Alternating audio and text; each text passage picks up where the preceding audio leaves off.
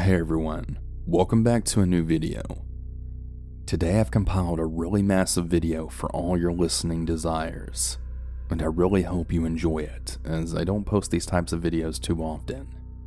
We've got a little bit of everything here, so get ready because it's a lot. Also remember, every single episode will also be available on my podcast, The Dinner Table, which can be found on Spotify and Apple Podcasts as well. Before we dive into the stories though, I want to give a big thank you to BetterHelp for sponsoring today's episode.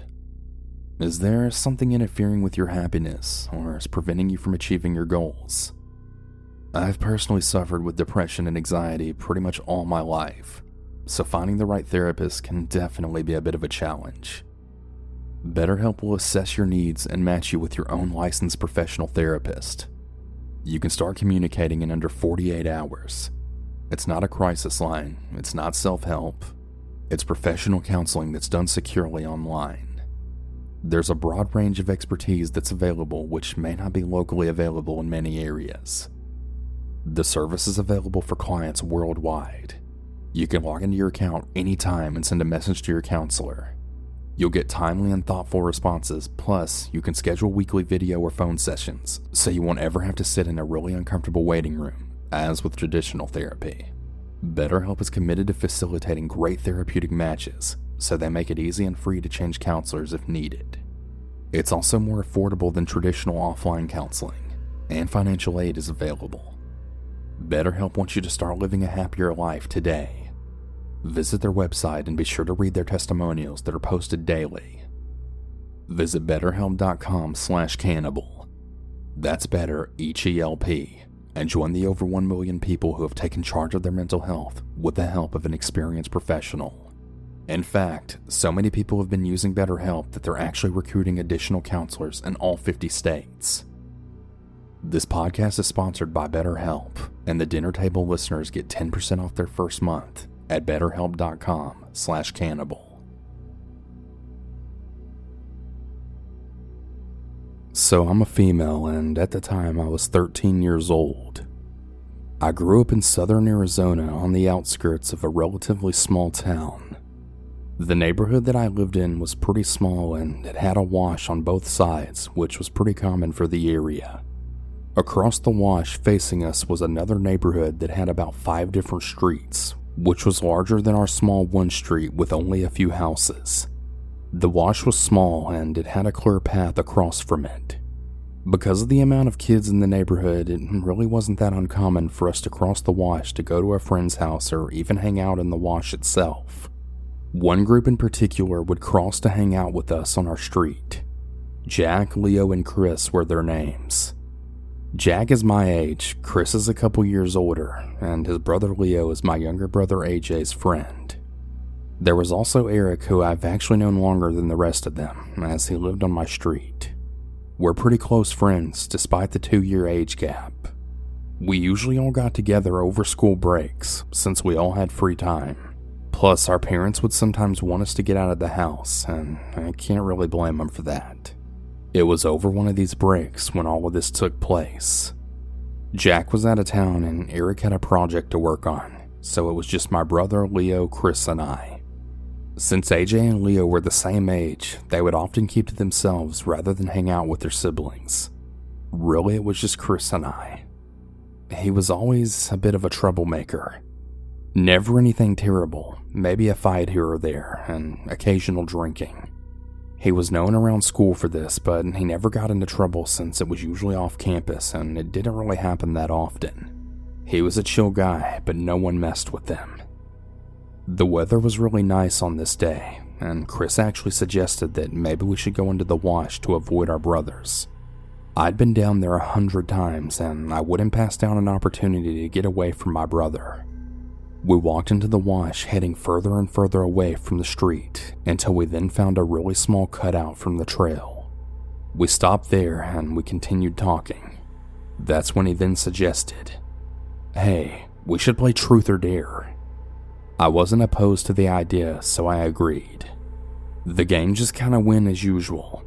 He had asked me a few slightly inappropriate truths, but nothing to really raise any red flags. I mean, it was just teenage boy talk, right? Well, after maybe about 15 or so minutes of playing, I decided to choose dare. Alright, I dare you to give me a blowjob. I was really taken aback by this, but I thought that he was just joking, and I laughed it off. That's funny, good one, but what's the actual dare? I wasn't joking, he said. I didn't know what to do. I should have just gotten up and left right then and there, but I didn't. I just froze. That's when I started to feel nervous. I was trying to convince myself that it was all just a joke. He had to be kidding. There's just no way he's serious, I thought to myself. Before I could do anything, he then grabbed and pulled me to him and then kissed me. I'd never been kissed before, but I just knew this wasn't right. I tried to pull away, but he wouldn't let me go. I was shaking and I had started to cry, but he still didn't stop. When he finally did, I was still confused, but I was sure it was over. God, I really wish that was the end of it. He looked me in the eyes, still holding onto my wrists, then saying, "You know, you still have to do your dare." You can probably fill in what happened next. The whole ordeal couldn't have been longer than 15 minutes, but it felt like it would never end. You can probably imagine just how happy I was when I got a call from Eric asking where I was. He had gone to my house to ask if I could hang out when my brother told him I wasn't home. I guess Chris realized that he couldn't get away with anything else, but before letting me go, he made me swear not to tell anyone. I didn't care. I promised to him that no one would ever find out, just anything to get me out of there. I waited till I had stopped crying before we both left, each of us walking a totally different direction home. I ran into Eric, but I told him I wasn't feeling well, and I went home. That wasn't the last time I saw him, though. We were still neighbors, and I always saw him at school. I'm really glad that we didn't have any classes together since he was a grade above me. He would always try to hang out with me, but I'd either make an excuse or whenever I had to, I just wouldn't let him come within a few feet of me, or I would leave the street. After around a year or so, he had moved across the country with his family. Now, I know some of you guys are probably wondering if I ever told the cops or even my parents. I didn't. I didn't tell anyone for a really long time. I haven't gotten therapy for it either. I really think that this will always have a spot in the back of my mind, but now I'm really trying to accept that it's all in the past. Thank you all for listening. Stay safe, everyone.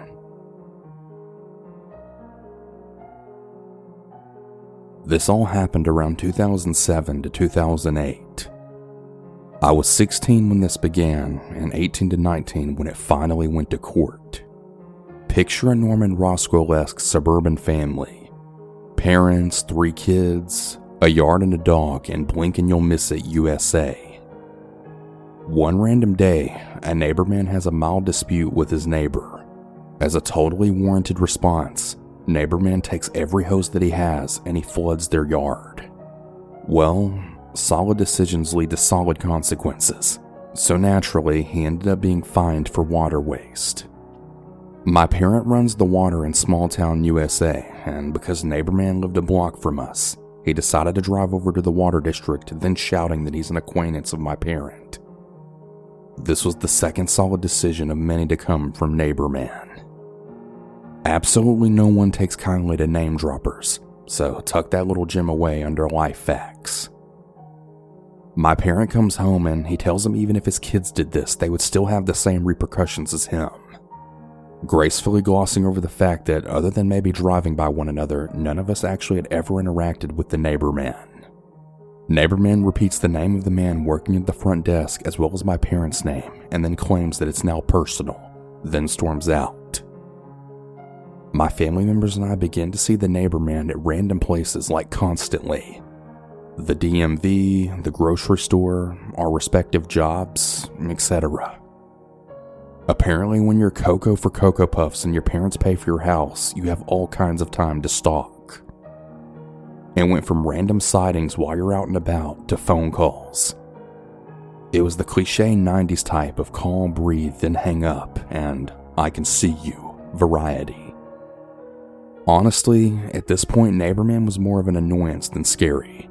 But as I have stated, whenever you underestimate crazy, you'll lose every time. Neighborman began parking across from our house and then staying from 6 p.m. to 4 a.m. Literally just sitting in his car blasting music and staring at our house. The fool must have had the determination and bladder of a racehorse, because who the hell sits there for 10-ish hours? His music was trash too. Maybe he was a masochist and really into self-harm, seeing how long he could suffer that shitty-ass music and a full bladder. I really doubt that anyone with a semi-rational concept of social interaction could even fathom why. This ended up going on from about 3 to 4 times a week to a nightly occurrence. Imagine being a 16-year-old female that doesn't even feel comfortable to change in a room because of the prospect that he might see through the blinds somehow, trying to sleep while knowing he's out there. We were pretty much prisoners in our own home. He began to get bolder. There was this one instance where my sibling and her partner were coming home from a date, and Neighborman drove his car speeding right up next to them on the sidewalk. They both had to physically jump out of the way to avoid being hit. He would also make really lewd gestures at me whenever I brought my dog out for a walk, and he was actually waiting for my sibling to come out and join us on the walk. It was so bad that I actually ended up crying and going inside. This had been going on for about a year at this point. The cops always said the same thing. Unless there's a threat made against you or someone is harmed, there's really nothing we can do. After my incident, my parent confronted the Neighborman in the street. He called the cops and they came and asked us why we were harassing him. I'll honestly never understand why the system waits until you're a victim rather than prevent someone from being victimized. So it's almost 2 years in now, and it's Christmas time. My parent has a brain aneurysm. Fortunately, they made it through without having any lingering effects, which apparently is extremely rare. I managed to convince my other parent, who had been living at the hospital with their sick partner, to come home and shower and eat.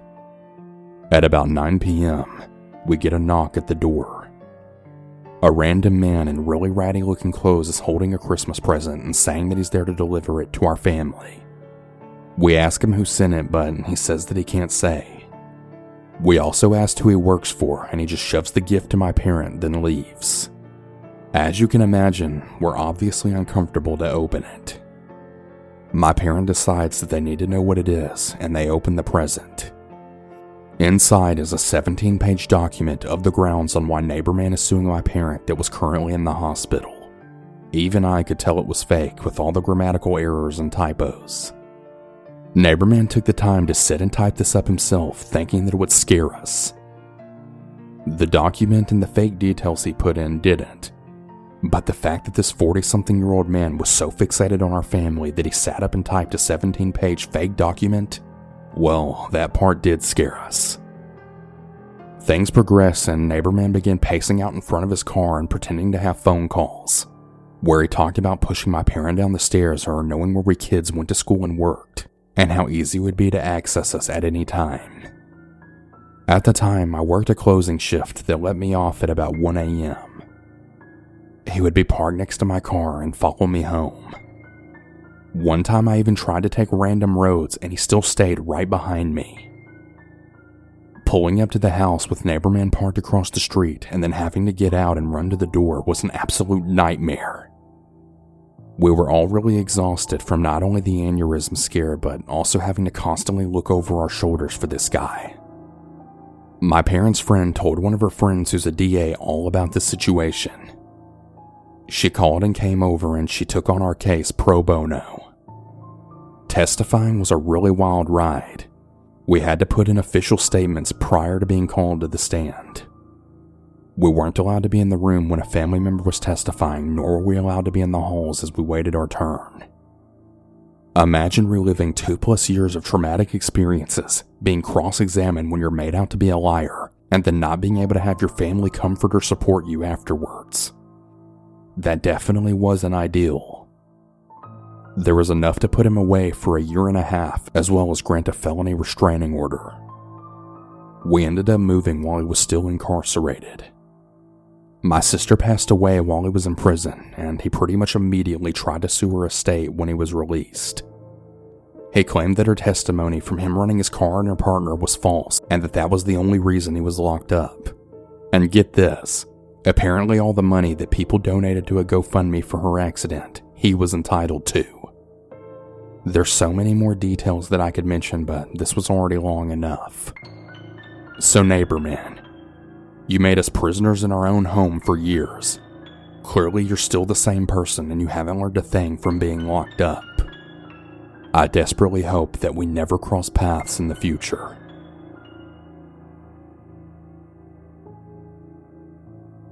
Believe it or not, but I've always been the type of person who attracted really deranged people.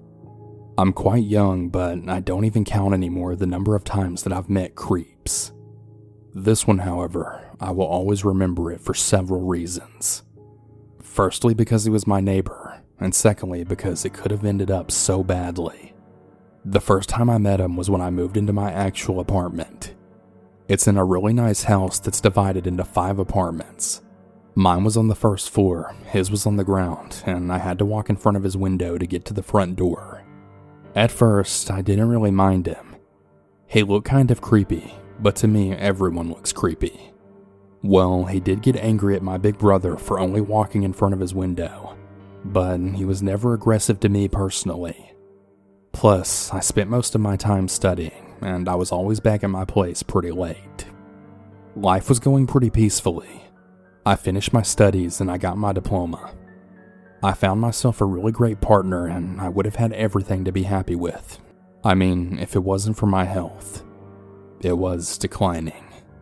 Nothing life-threatening, but I had to stay at my place instead of working. My life was pretty much boring and uneventful, until one day as I was tidying, my internet phone then rang. Instead of answering it, I just looked through my open window and I saw that the neighbor was staring right at me. He was standing there in front of the door still and kinda threatening. I asked him if he needed something, waited for him to answer, but after a really long silence, he just enters. I heard his door closing. It was really weird, but I had better things to do, so I just went back to sweeping my floor. A week later, all of his shutters were closed. There happened to be an inscription on all of them. Sealed. It didn't really look official, more like crooked handwriting and messy black marker. Once again, I brushed it off, as I was kinda glad that the creepy neighbor was gone. I figured he got arrested or something. Once again, life was peaceful, and 2 months after his disappearance, a really nice dude started living in the apartment. He was a really great guy, always smiling and ready to help. He had his head shaved kinda like the old neighbor, but he was chubby and really friendly. Everything was pretty good for about a year, and then things went downhill. And oh boy, how ugly it got. I usually always said hello to the neighbor. He would politely ask me about my day, about my partner's day, and pretty much everything. That day in question, though, he didn't say hello to me when I passed his window like he usually did. Instead, he was sitting in his chair just staring at me with dark eyes, following my every move. I did still wave at him smiling though. I figured he just had a bad day. Since then, I would always see him in the daytime sitting in the dark and looking through the window. And during his nights, well, he would be blasting heavy metal while he laughed and screamed like a maniac. At this point, neither me or any of the other neighbors could sleep. We kept calling the police, but they didn't really care about some noise. I don't know when exactly that I figured the nice neighbor was the creepy neighbor, but when I did, it left me with a really sour taste in my mouth for some reason. Probably because I knew for sure that he had a history of violence.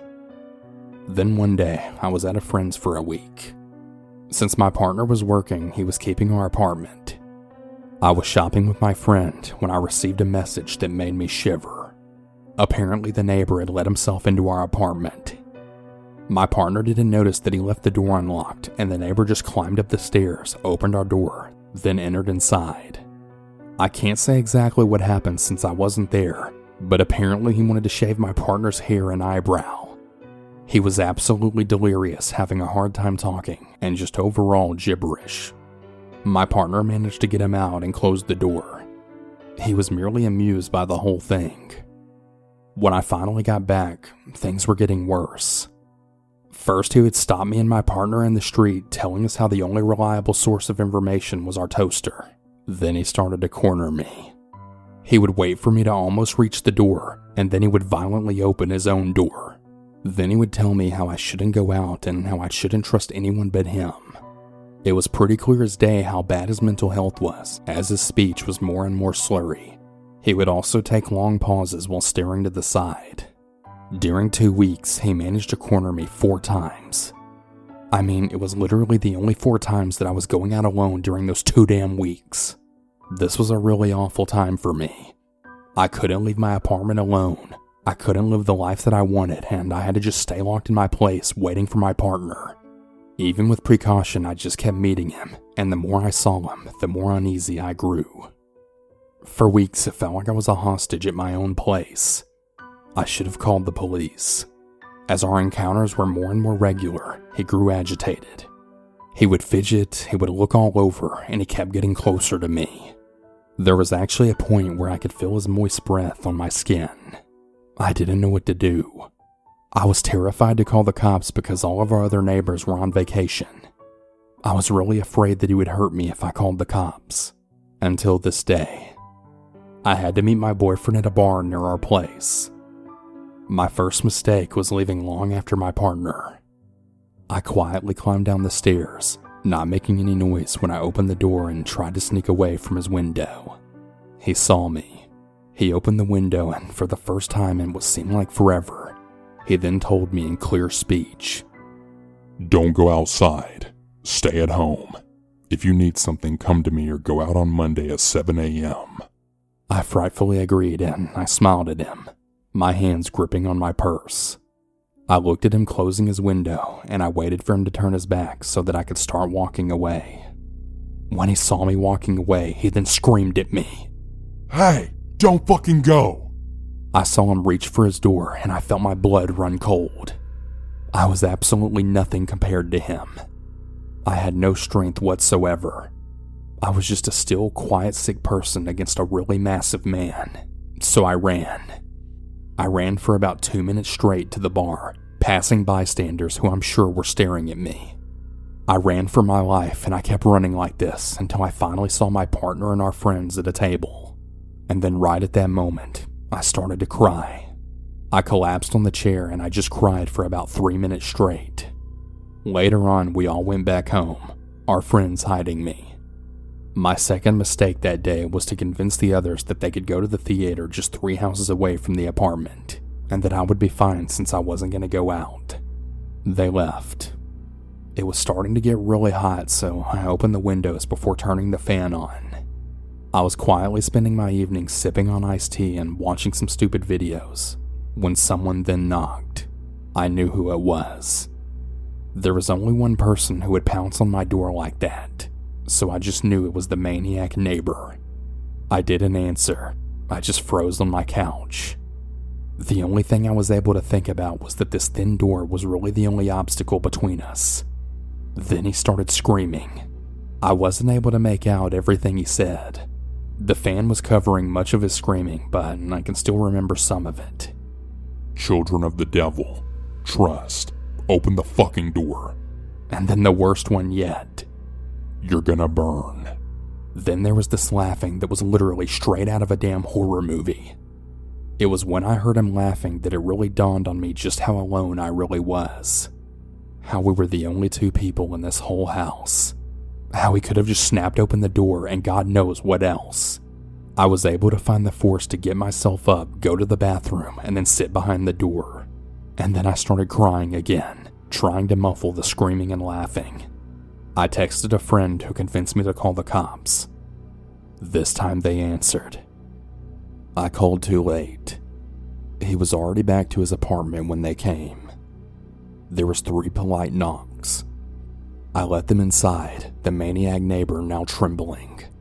There were 5 officers, one of them on the step of another apartment. He had found some glasses that were partially filled with alcohol. They believed me and they tried to reassure me, but at the end of the day, there was nothing they could do. I had to just sit and wait, still terrified. After this, I went to the police station and filed a report. A social worker went to the neighbor, talked to him, and apparently he swore to not bother me ever again. Pretty much after that, it was just loud music in the middle of the night. Still though, I had these lingering feelings that it wasn't over. For about 2 months, everything went fine. That is until on one morning when I opened my door and I found a beer. The neighbor kept putting beers in front of my door for a week. It was 10 a.m. and I was just out of the shower, dressed in a black t-shirt but still in underwear, when my internet phone rang. Like I always did, because the window reaches my stomach, I passed my head through the window. There I saw a guy who worked in an office just right in front of the house. He was maniacally screaming at me and doing these really wild gestures, obviously panicked. But then I saw it. Right beside him was the crazy neighbor, now grinning. It took me a couple of seconds to realize what was going on, way too much preoccupied by the sinister expression of my neighbor. But then I heard it. "You need to get out. The house is burning." I then looked in the direction of my neighbor's apartment. Sure enough, I saw thick black smoke coming out of the open windows. I just threw on some jeans, then grabbed my keys. I wasn't able to grab my ID or even my cell phone. All I managed to grab was my clothes and keys.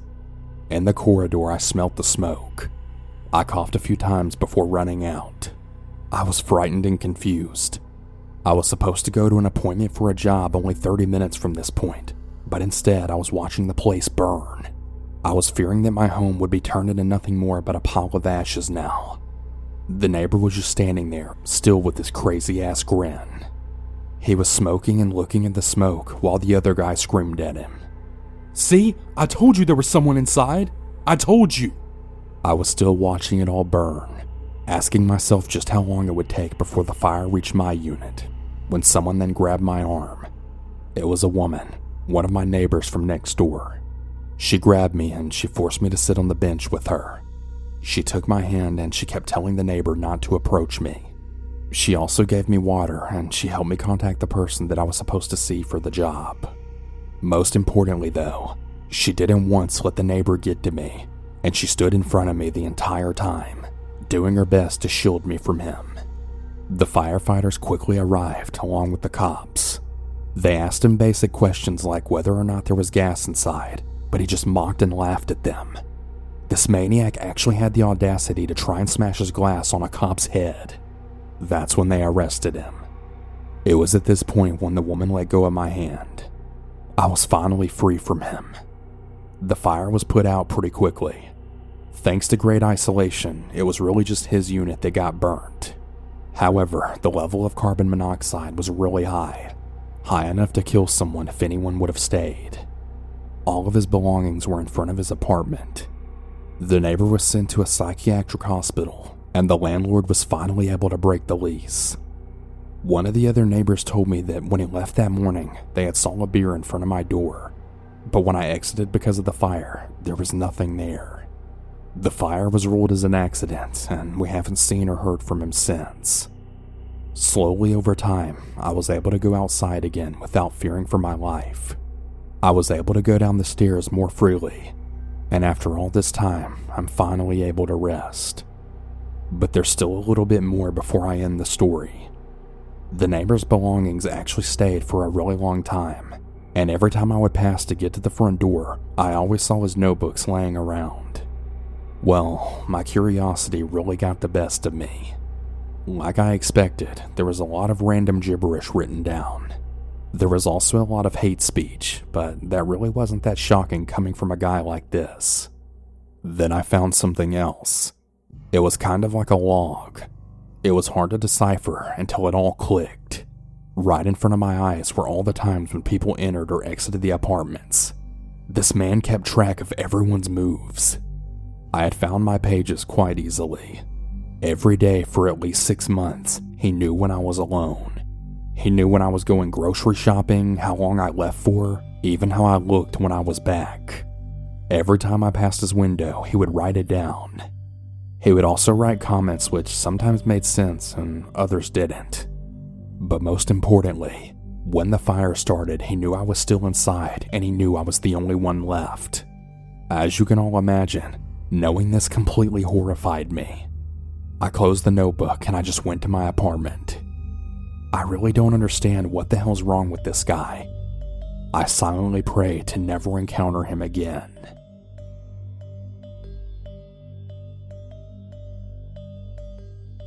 This story takes place in December of 2019. I was on winter break from my senior year of college, and I decided to go visit a good friend of mine who lived about an hour and a half away from me. Her parents are pretty strict about having boys in the house, even though we're just friends. Because of this, we decided to meet at a park that was under a bridge that wasn't too far away from her house. The park itself isn't under the bridge, but the parking lot is. When I pulled into the parking lot, there were about 6 or 7 other cars there, and I wasn't entirely sure which one was hers. Keep in mind, it's about 7:30 p.m. in December at this point, so it was already almost pitch black out. I parked in a somewhat secluded spot about 5 spots away from the nearest car. I sent her a text, and it turns out that she was in that very car. I walked over to her car, she got out, we hugged, and then I hopped in the passenger seat. It took me a couple of minutes to stop shivering since it was really freaking cold outside. So we're sitting there talking and just catching up for about 25 minutes when I decide to lay my seat all the way back. I'm a pretty tall guy and I was a little cramped up in the front seat. My friend then did the same, but she only laid back about halfway. About another 10 minutes go by and seemingly out of nowhere, 2 guys walk right over by the driver's side of the car, like not even 2 feet away. I could only see their heads since I was laid back so low. One guy was about average height and in his 30s, while the other guy was really short and husky and seemed a lot older. This had only lasted for about a split second, but I could 100% tell that the younger guy was looking directly into the car. I sort of brushed it off because the park wasn't exactly dead at this point, but it was a little weird that they walked so close to our car when there were no other vehicles close to us. I mean, besides my car. My friend, however, didn't brush this off, as she told me she made direct eye contact with both of the men. I then sat up to see where the men had gone, but they were completely out of sight at this point. It was extremely dark out, and the only sources of light were a few street lamps that lit up certain parts of the parking lot. My friend put her seat all the way back up, and I put mine to the halfway point.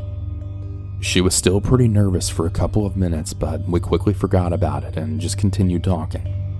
Another 20 or so minutes went by when I noticed headlights moving around the parking lot. I had turned my head to look out the rear driver's side window, and I saw a silver Kia Soul heading straight for us. Now when I pulled in, I saw that same Kia Soul parked right next to the exit, and there was no reason for whoever was driving to come across the parking lot to where we were parked at. Well, of course, this car pulled into a spot literally 1 over from where we were. I sat up and looked at it and saw the short older man from earlier.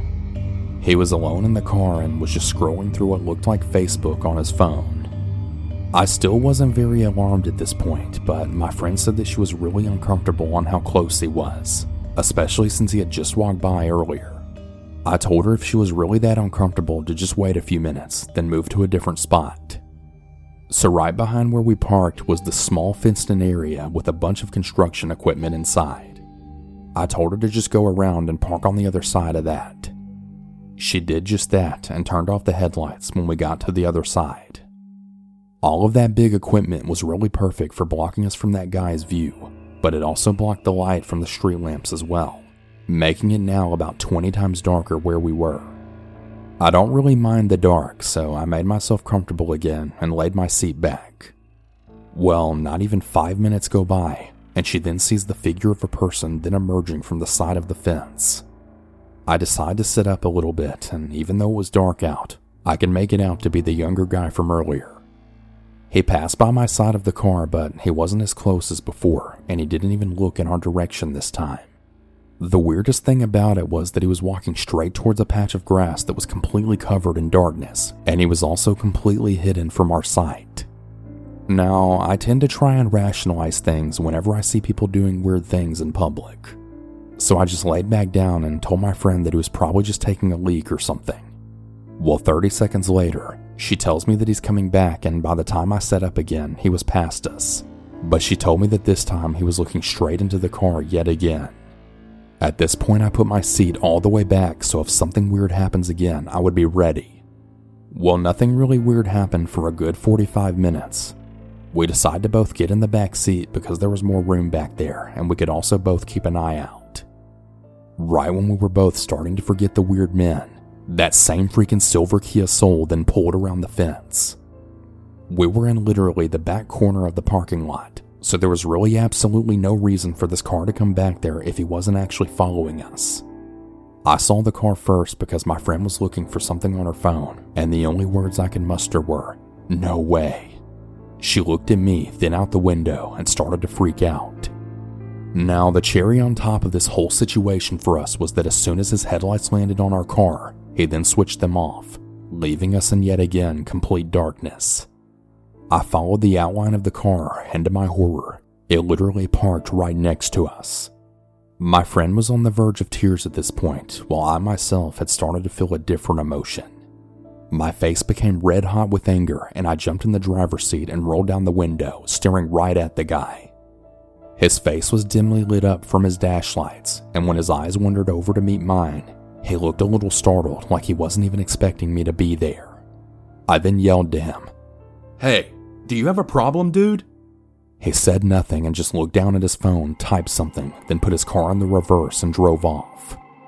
I actually got out of the car at this point to see where he was going. When I rounded the fence, I saw the younger guy get into the passenger seat, and then they drove out of the park. I walked back to the car, drove her car over to mine, then followed her to a more populated area. Pretty much for weeks, we couldn't figure out why those two guys were stalking us around in this parking lot, and why that guy was so startled to see me. We kinda gave up trying to figure it all out until I was telling another friend the story, and then it all hit me. Every time those guys walked by the car, I was never visible to them, only my friend was. During the first time, my seat was all the way down, so none of the light from outside was hitting me. She even said they both made eye contact with her. When the younger guy looked in the second time, my seat was down again, so he only saw her when he looked in. This explains why my presence was such a surprise when I confronted the man in the car. So these two guys thought they saw a girl sitting alone in her car in a dark parking lot and then planned on doing God knows what to her. All of the possibilities still rattle around in my head. Could they have been kidnappers or maybe human traffickers? Or maybe they were just a couple of lowlifes who thought they could rob a girl sitting by herself. Either way, I'm really glad I made my presence known before they got the chance to do whatever it was they were planning on doing.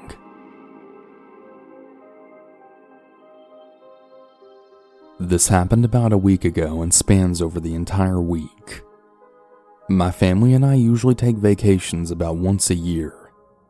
This year we went to a state that we often visit, but we stayed at a different campground than usual. When we first arrived at the campground, we were greeted by the owner, who seemed really kind. She told us of all the tourist attractions that were close by, what the campground offered, and gave us a tour. She even told us some really interesting stories as well. We felt very welcomed, that is, until we actually got to see our cabins. When we walked inside, it absolutely reeked of must and gasoline, and better yet, everything was wet. The floors, the furniture, the blankets, and even the beds. We just assumed that it was from cleaning, so we decided to let the cabin air out while we went into town. During the same night as we had a campfire, we had noticed a golf cart that was constantly driving around our cabin. My dad had flagged him down and asked why he was circling our cabin, and all he said back was, "I just want to make sure you guys are settling in okay, especially the pretty girl," he had said as he pointed in my direction. Now, I'm a 5'1" and somewhat chubby 17-year-old girl. I'm definitely not the prettiest, but I'm also not terrible looking. I get comments like this all the time, but I just got a really terrible feeling from this guy. My dad told him off, and we called it a night after this. The next few days, nothing really happened. We were just constantly being followed around the site by this strange man. Even after my dad told the owner, nothing was ever done about this guy. On the 5th night, it was really storming really badly. I had woke up at around 3 a.m. to a tapping on my window. At first, I just assumed it was the bush that was outside the window, so I just fell back asleep.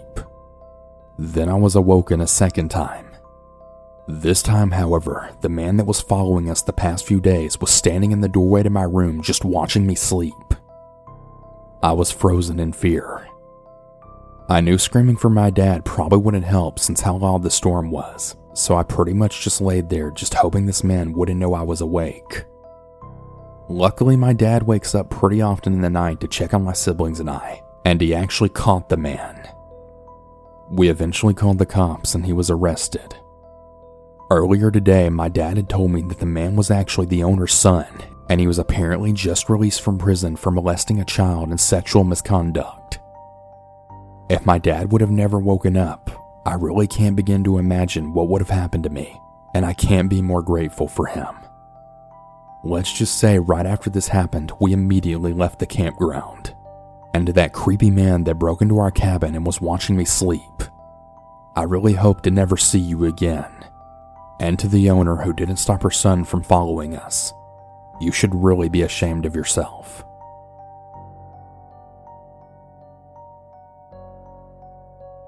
The story takes place back when I was in 8th grade, right around 2010. All of this started one day when I was at the store with my older sister. For some background, I was the typical emo kid in middle school, and I really didn't have that many friends in my smallish southern town. As we were leaving the store, a teenage guy who looked kind of goth had approached me and told me he thought I was cute, and he asked for my number. I was really so excited to meet someone who liked me that I gave him my number right away without even thinking about it. He gave me a hug, then left. After he walked away, my sister told me that he gave her really bad vibes and I just really needed to stay away from him. Being naive and lonely, I ignored her and I started texting him immediately when he finally texted me. At first, things seemed normal, but it didn't really take long to get weird. We kind of just casually talked about our lives and how our day had been. That's when he then told me that he was 17. I told him I was only 13, which I was sure would be a deal breaker, but he didn't care. He ended up telling me that he was temporarily couch surfing because apparently his mom had kicked him out. I felt really bad for him and I told him this, but being 13 years old, there was really not much I could do. He then went on to beg me to let him stay with me. I then told him my parents would never let him. He then kept asking for my address and trying to get me to sneak out to go meet him. One night he repeatedly asked me for photos of my feet, even though I told him no multiple times. I eventually blocked his number because it was just getting way too weird for me, and I just felt unsafe. I ended up seeing him around town for a few more times at large music gatherings. Every time he would always follow me or attempt to talk to me, but I was always smart enough to run or hide. Other than being really creepy, these times were all pretty uneventful to me. Fast forward a few years when I see his face in the news. He got thrown in jail for taking photos of women with his cell phone while they were using public restrooms all over town, and his real age was listed in the paper as well. I don't remember exactly how old he was at the time, just that it made me realize that he was definitely older than 17 when he talked to me when I was 13. What a creep. So yeah, he definitely had some issues, but I really hope he gets the help he needs.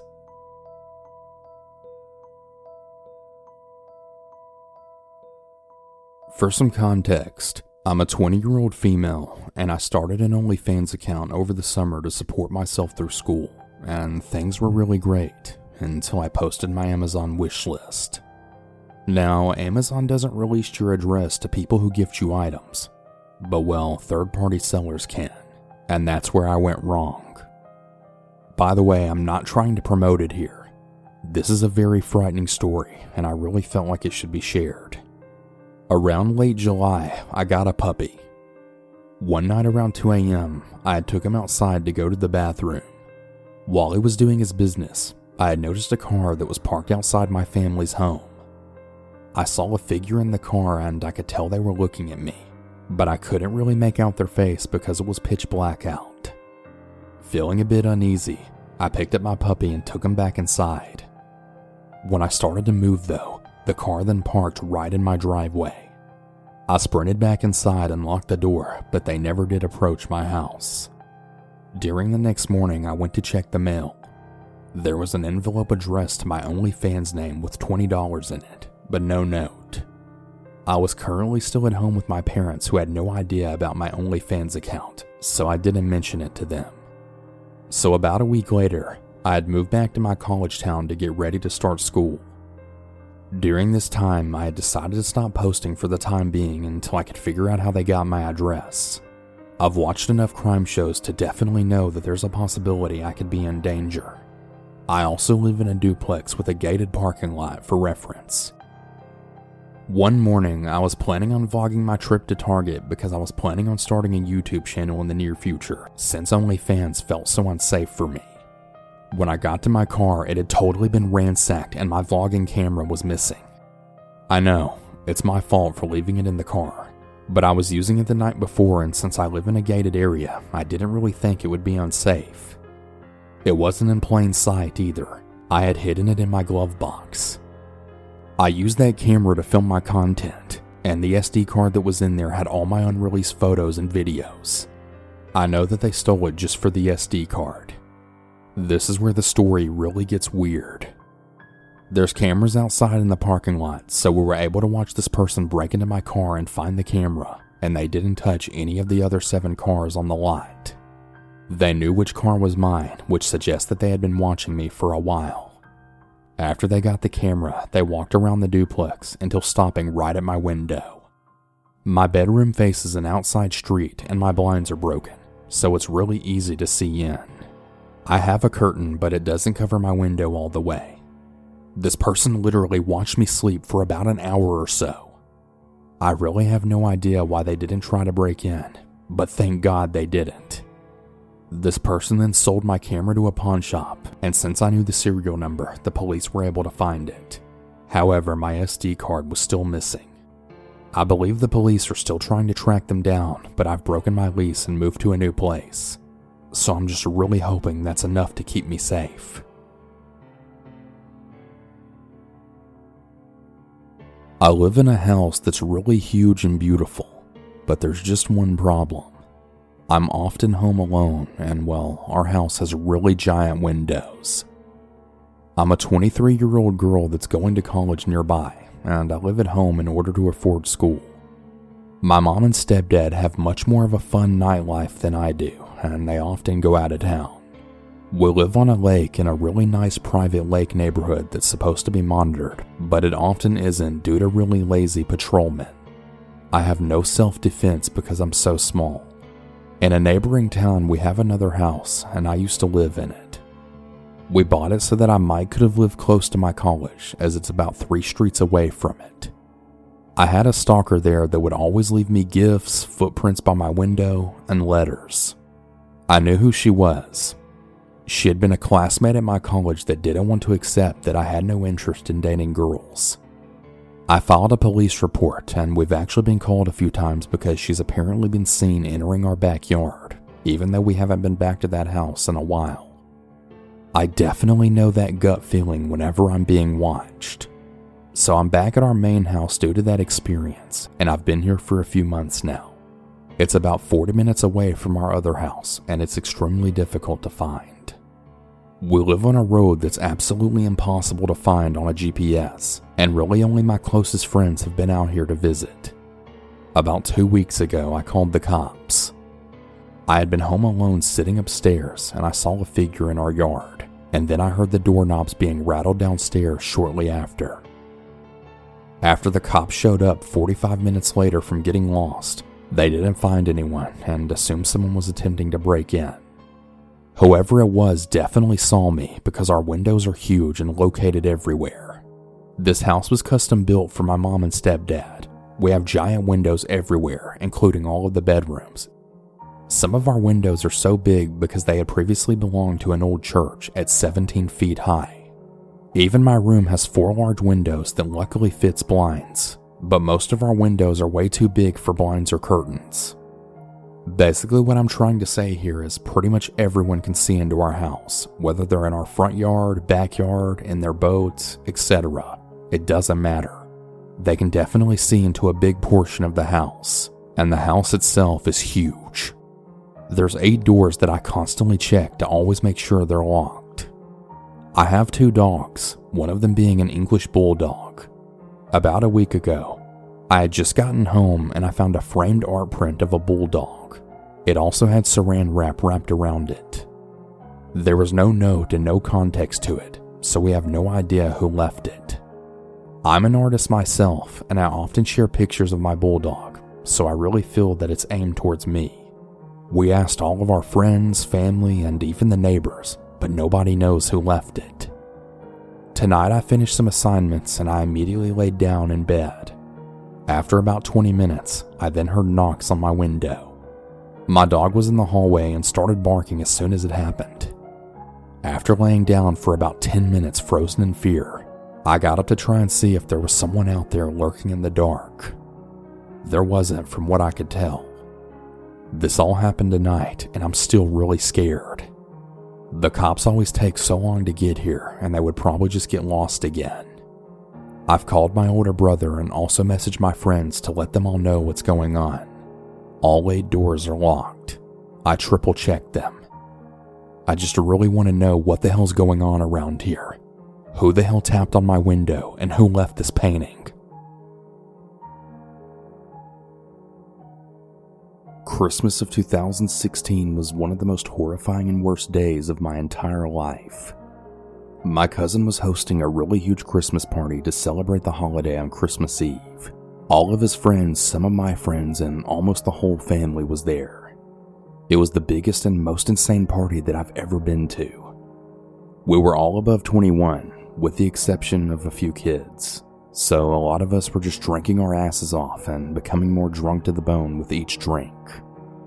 Many of us were just yelling and constantly crashing into things, and others were, well, they were already passed out on the couches. I went upstairs to play video games with some of my friends for about 2 hours, and then got drunker while playing. I got so drunk that I had to stop on my friend's suggestion. I personally was so drunk that I didn't even realize this random girl was sitting in the living room who I didn't even know. After I sober up the next morning, I eventually realized who it was. I remember her walking up to me and telling me things that I don't remember at all. But whatever she told me led to her grabbing my arm and then pulling me outside the house toward a white van. I got in the passenger seat, then she got in the driver's seat. I passed out in the van just a few minutes after getting in. I remember waking up to find myself still in the van on some unfamiliar road. "Where are we going?" I asked her. "We're just going to my house. I really want you to spend the night with me," she answered. I looked through the back window and I saw my cousin's BMW now tailing us. Just then, I quickly realized just what was happening and I asked the girl to pull over. Then I felt like throwing up. I jumped outside of the van, then immediately ran to my cousin's car. I made sure to take a picture of the girl's van to get the license plate before then getting in. We both sped away, and then my cousin explained everything. He said that he wanted me to join him for a drinking session in his backyard with some of his friends, so he then went looking for me. When his sister then told him that I walked out with some random girl, he ran outside, and that's when he saw the white van taking off with me in the passenger seat completely passed out. So he got into his BMW and then he started tailing the van. The fact that this actually happened to me in the assumed safety of my cousin's house party and that it actually worked on me, a 23-year-old guy, is what scares me the most. We called the police and we showed them the picture of the van's license plate. They managed to track down the van to some abandoned subway station. 5 cops went there and my cousin and I followed. We waited outside the station's entrance while the officers went inside. Only 10 minutes later, the officers came out with the girl and about 3 other large men in handcuffs. They placed them in the cars and one of the officers searched the white van while the other 4 searched the whole station. What they then found still really disturbs the both of us. In the van, they found a bloody axe, chains, and duct tape. In the station, however, they found 4 bodies and 7 kidnapped young adults just like me. 5 girls and 2 boys. The killed victims were killed by 2 of the men. We're pretty sure that they were all in prison for life, but I still don't really know. I still really wonder to this day, though, where I would be now if my cousin didn't save me. Just the thought of that alone still really gives me the chills.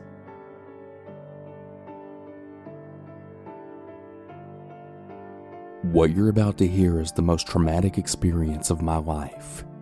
It was New Year's Eve and me and my girlfriend, let's call her Jane, were getting ready to go see some fireworks. Jan and I knew a really great spot deep in the woods where we could see the fireworks. We left at about 9:30 because the fireworks show was starting at 10. We made sure to pack some food, water, flashlights, and even a compass in case we got lost. We parked our car right on the side of the road and we made our way to the spot. I would say it was about a 15-minute walk or so until we reached the spot, which was a huge clearing that was surrounded by woods on all sides. Jane and I sat down and we started watching the fireworks show. About 15 minutes into the show, Jane looks at the woods and she then says, did you see that? I was confused, but I looked in the direction of the woods that Jane was looking at, but I didn't see anything. I told her that it was probably just a deer, and we continued watching the fireworks show. About 5 minutes passed by, and I had completely forgotten all about the incident. That is, until Jane then tells me to shush. I'm really confused, and I ask why, and then she asks me, "Did you hear that?" I listen closely and I can hear leaves crunching and twigs snapping. I look in the direction of the sound and I can now somewhat make out the figure of a man. Now at first, I didn't really believe it. But then right at that moment, a bright firework lit up the night sky along with the entire woods. And I can now clearly see a man that's about 6'3" now walking right toward us. I forgot to mention it, but I'm 6'5", and I can easily take on this guy if he wants to start trouble. But all that changed when another firework then revealed a very large knife in his hand. I tell Jane to run, and we both dart back into the woods in the direction of our car, all the while this man is now running about 20 feet behind us. After about 2 or 3 minutes of running, we managed to lose the guy, but when we arrived at my car, I then made a horrifying discovery. All 4 of my tires had been completely slashed. We didn't know what to do. My car's tires were now all slashed and there was a complete crazy maniac trying to kill us. And all in the while, Jane was going crazy. I tried calling 911, but just my luck, there wasn't any service. Luckily, we saw a truck coming down the road and Jane quickly flagged down the driver. The driver parked behind us and then a really large guy stepped out of the truck. We quickly explained what was going on and he then went back to his truck and he pulled out a gun along with a satellite phone.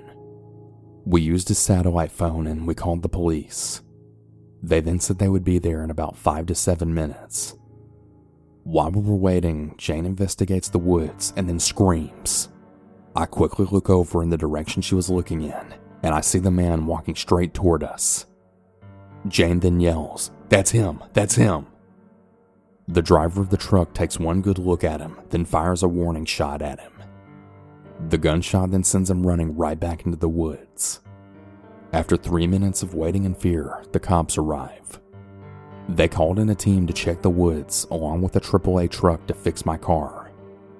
Pretty much the rest of the night was just me and Jane at the police station. We really tried our best to give the best description of the man that we could, but it was just so dark and I could really barely make out his face. This had to have been the worst New Year's of my life.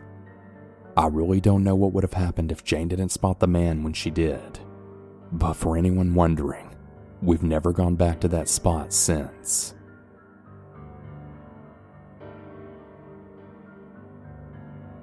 This happened when I was 13 years old and in the 8th grade. I'm a female. The middle school that I went to was about a 15-minute walk away, so not very far. For some context, my older brother and I grew up in East LA in a really small house that had a metal gate, and both the front and back doors had a black metal screen door as well as a wooden door. During the day, we would leave the wooden door open and have the black metal door closed and locked. Except this day. That day I had came home from school and I had about an hour before anyone else would be home. I was really thirsty, so I rushed inside and grabbed a drink, then sat down at the kitchen table, which was about 10 feet away from the front door. I then heard the metal gate then open, and I was really surprised as no one should have been coming home that early. I got up to see who it was, and I saw that it was an older man, probably in his 60s. He had short white hair and a really long white beard. He was wearing an AC/DC t-shirt, torn jeans, and sunglasses. I remember thinking that he looked a lot like Santa Claus, but really dirty and creepy.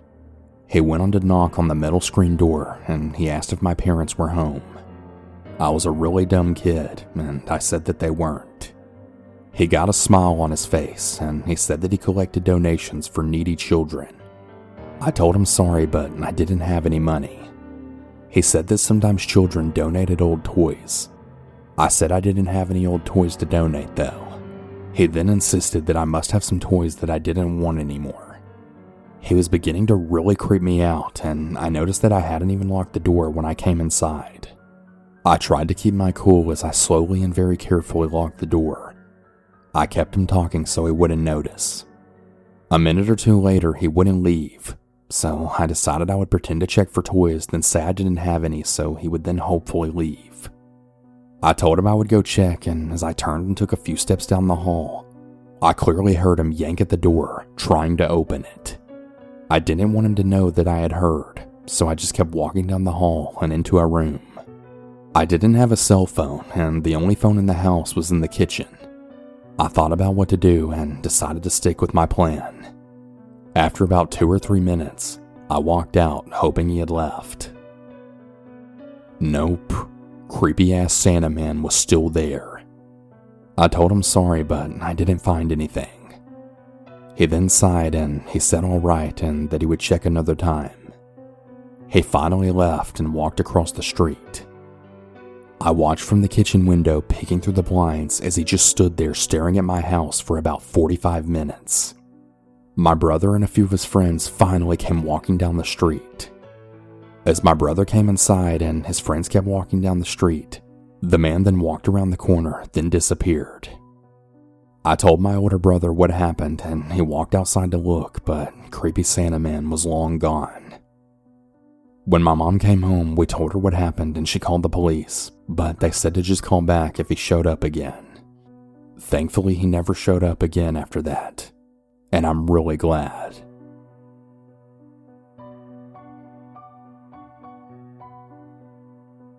This happened on December 21st when I was just 7 years old. My grandma was babysitting me at the time. I was playing with my Power Ranger action figures in my bedroom while she watched TV in the living room downstairs. Right at around 5 that evening, my mom had finally got home from work.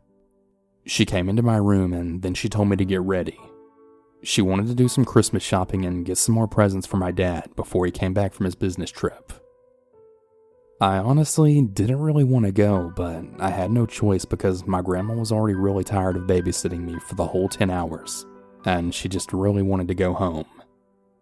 So I felt that it wasn't really fair for her to have to stay longer than she already did, so I just agreed to go. I threw on my jacket, gloves, and beanie and prepared myself for the journey to our local mall. Our mall wasn't really the greatest one in the world, and it was actually kind of small. It always seemed empty every time I went there, even around the holidays. The main reason my mom wanted to go there in the first place was because she knew there wouldn't be a lot of people and that it wouldn't be that crowded. As we entered the mall, I think my mom's expectations actually came true because as we looked around, there was hardly anyone in there. We really only saw a handful of people. One good reason for that was mostly because the mall itself isn't really pretty to look at. All of the Christmas decorations looked really uninspired and depressing. I even went into one of the stores and saw some really crappy looking snowflakes that were made out of cardboard and were poorly painted white. Some of the brown from the cardboard was actually still showing because it wasn't painted all the way. Not to mention that they were hanging by some very thick and crappy looking strings from the ceiling of the store. Anyways, Around an hour later of nonstop walking and waiting, I was starting to get extremely bored and tired. My mom noticed and she told me that she just needed to go to one more store and then we could leave. As we arrived at the last store, I saw that there was a little arcade place right next to it. The cheap claw machines and the colorful lights immediately caught my attention. Right before my mom and I walked into the store, I stopped her by pulling on her arm and then pointed towards the arcade place. After she got a good look at it, she peered down at me and then shot me one of those, "Are you serious?" type of looks that moms just do so well. I was absolutely begging her to let me go and explore the arcade. I told her that it was only one store away from where she was going, so it shouldn't be a big deal. My mom looked back at the arcade, then back at me. She finally told me that I could go, but I was only to look and not beg for money to play any of the games. She also told me that if something bad happened, to immediately yell for her or to run to the store that she would be in. After hearing this, I told her that I understood and she let me go explore the wonders of the arcade. As I walked in, it was completely empty, but all the games were visibly on and ready to be played with. I quickly rushed over to the Street Fighter game and began smashing the buttons and whipping around the joystick to act like I was actually playing the game. After that, I headed over to a hunting game. You know, the one where there are two shotguns. One's green and one's orange, and you have to aim the shotguns at the screen to shoot the animals. That was always my favorite game. I immediately picked up the green shotgun and started shooting at the screen to pretend like I was actually killing these pixelated animals. After a few seconds of playing, I had then spotted someone out of the corner of my eye. It was a grown man entering the arcade. He was easily over 6 feet tall and he was wearing this long brown coat that looked really dirty. He had a scruffy looking beard and he was wearing a black beanie with a visible hole on the side of it. However, it was really his eyes that caught me off guard. His right eye looked too widely open. It almost looked like his right eye was about to burst right out of his eye socket, while his left eye looked droopy and tired. The guy obviously freaked me out, but my mother always told me to never be rude to others, especially if it's just over their appearance. So after analyzing him from the corner of my eye for a good few seconds, I looked back at the screen and continued to pretend that I was playing my game. I then started to hear something coming from beside me, and I started to feel the ground beneath me then vibrate ever so slightly. Instead of using the corner of my eye to see what it was, I fully turned my head all the way around to see more clearly. When I did, I then immediately jumped back in fear. The man was literally standing right beside me now. The man, which obviously knew that he startled me, then looked at me with this emotionless look on his face and then said to me, "Wow, didn't mean to scare you there, kiddo." I was still very much startled by this man, and even though I was 7 years old, I wasn't an idiot. My mom had always told me all about stranger danger, and this guy had totally gave off serious danger vibes. Like, what was he even doing in an arcade trying to approach and talk to a 7-year-old kid like that who he didn't even know? Nevertheless, I didn't want to seem rude, so I spoke back to him and then said, "Oh, it's okay. I just didn't see you coming." After I said this, the man looked at me and then shot me with a creepy-looking smile. When he did, I got a really good glimpse of his teeth, and I really wished that I hadn't. They were really yellow and they looked severely rotten. I could even see cracks in some of his teeth, and it looked like this guy had never touched a toothbrush in his entire life. After he was done with his creepy smile, he then looked at the game which I was pretending to play. Right out of nowhere, I watched in horror as the man stretched out his arm and then grabbed my shoulder to pull me closer to him. When he did, he looked at me with that creepy looking smile yet again, and then he said these exact words to me. "You know, kid, I have a whole bunch of games like the ones here in this arcade out in the back of my van. Some of the games I have haven't even been released to the public yet. I've actually been looking for kids just like you to come and play some of these new games. You can test them to see if they're fun enough to be released to arcades all around the world. So what do you say, kid? Do you want to go try out some of these new games?" After the man said this, I then felt my heart then sink to my stomach. As I said, my mom always told me all about stranger danger, and she especially told me about people trying to lure little kids into vans.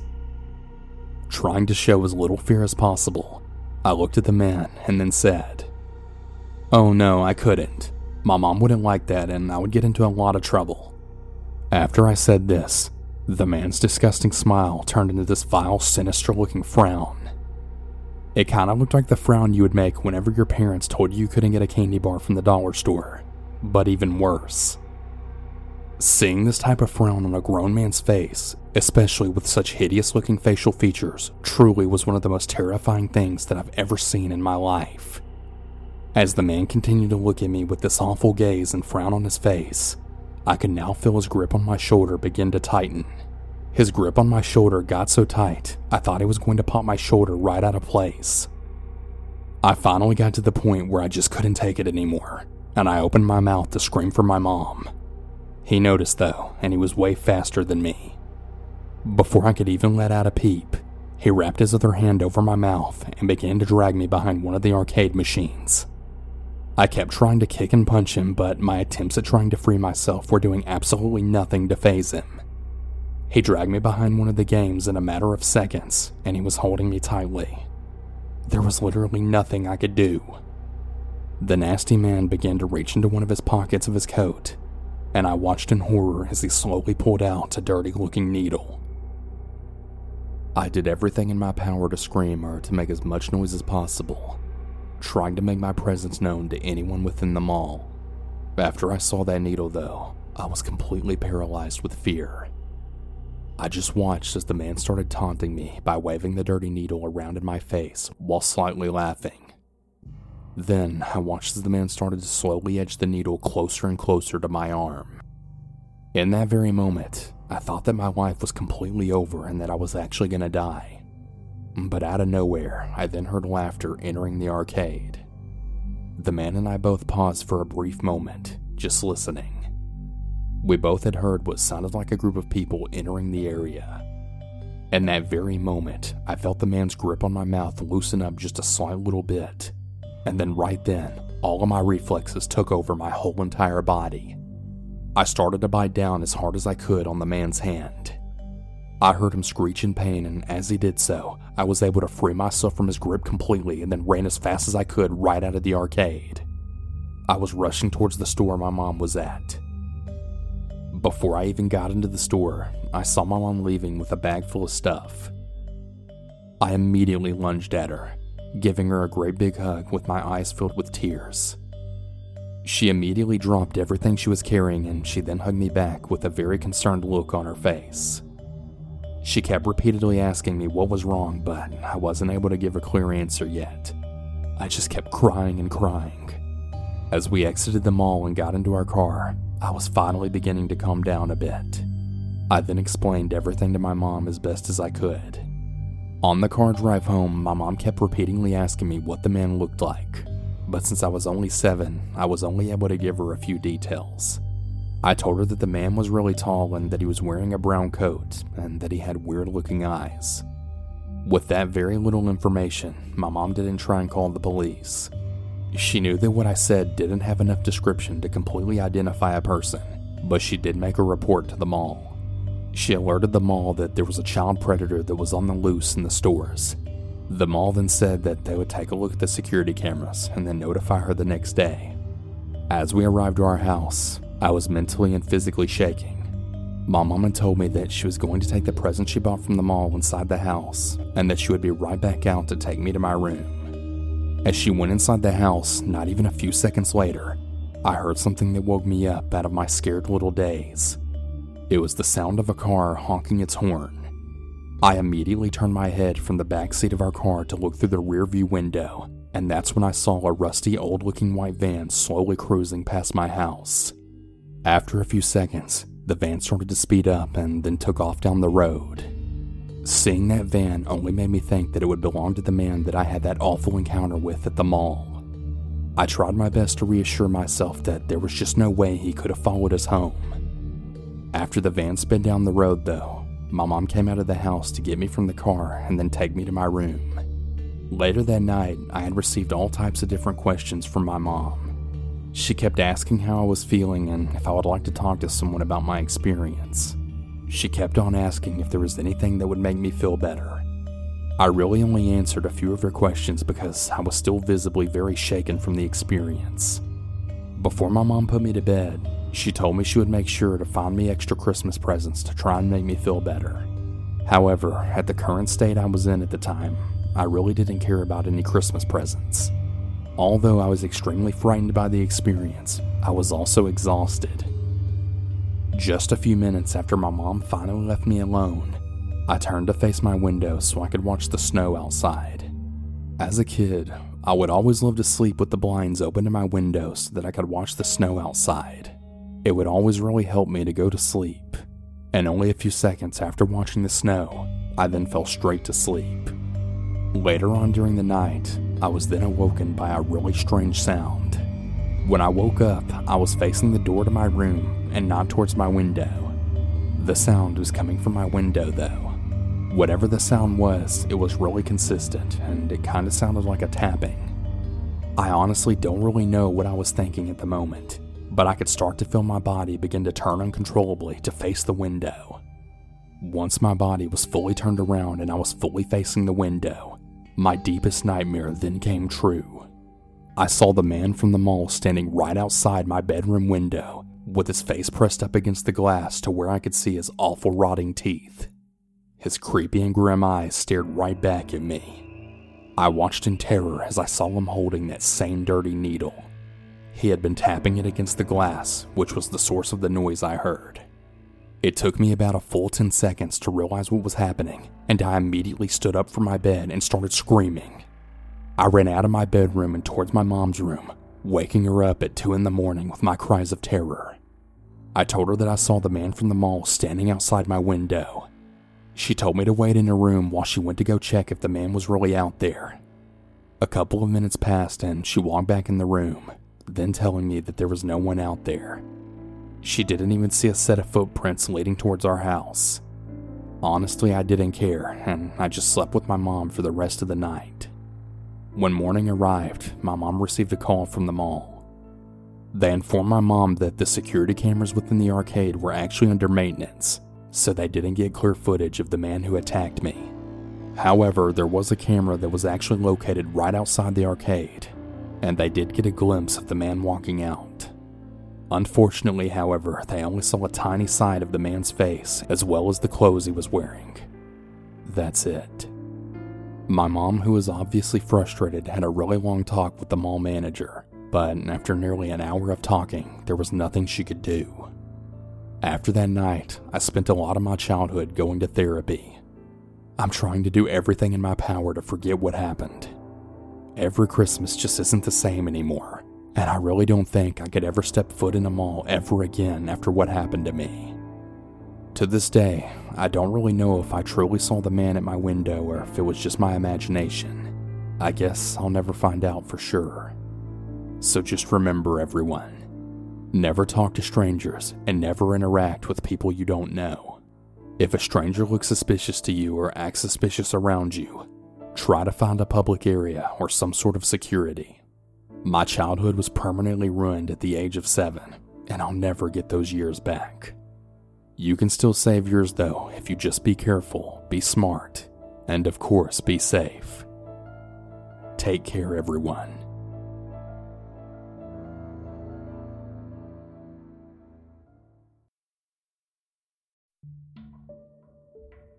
Hey everyone, apologies for the brief interruption on the stories, but I wanted to take a second to thank our sponsor, Best Fiends.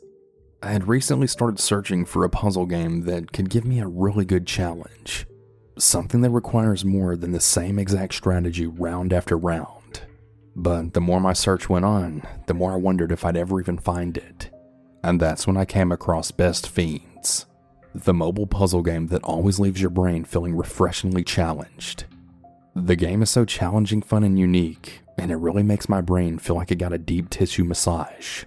Best Fiends is so much more exciting than any of the other matching puzzle games that I've played before. You know, the ones where all you do is smash candy over and over again. It's almost too much fun that I can't stop playing it. Not that that's been a problem though. since Best Fiends literally has thousands of fun puzzles to solve. I'm on level 4 right now, so I've still got a lot more to go. With Best Fiends, there's something new to play every single day, and the collectible characters just keep on coming. I really enjoyed the level 3 battle against the Slug Menace. It was really fun, silly, and challenging, and I had a good time battling that one out. Best Fiends also constantly puts out updates, so there's always going to be something new to explore. Perhaps you're like me and have some doubts about finding a good puzzle game with more to offer. I highly suggest you give Best Fiends a try, but just don't blame me if you can't put it down. Download the 5-star rated puzzle game Best Fiends free today on the App Store or Google Play. That's friends without the R. Best Fiends.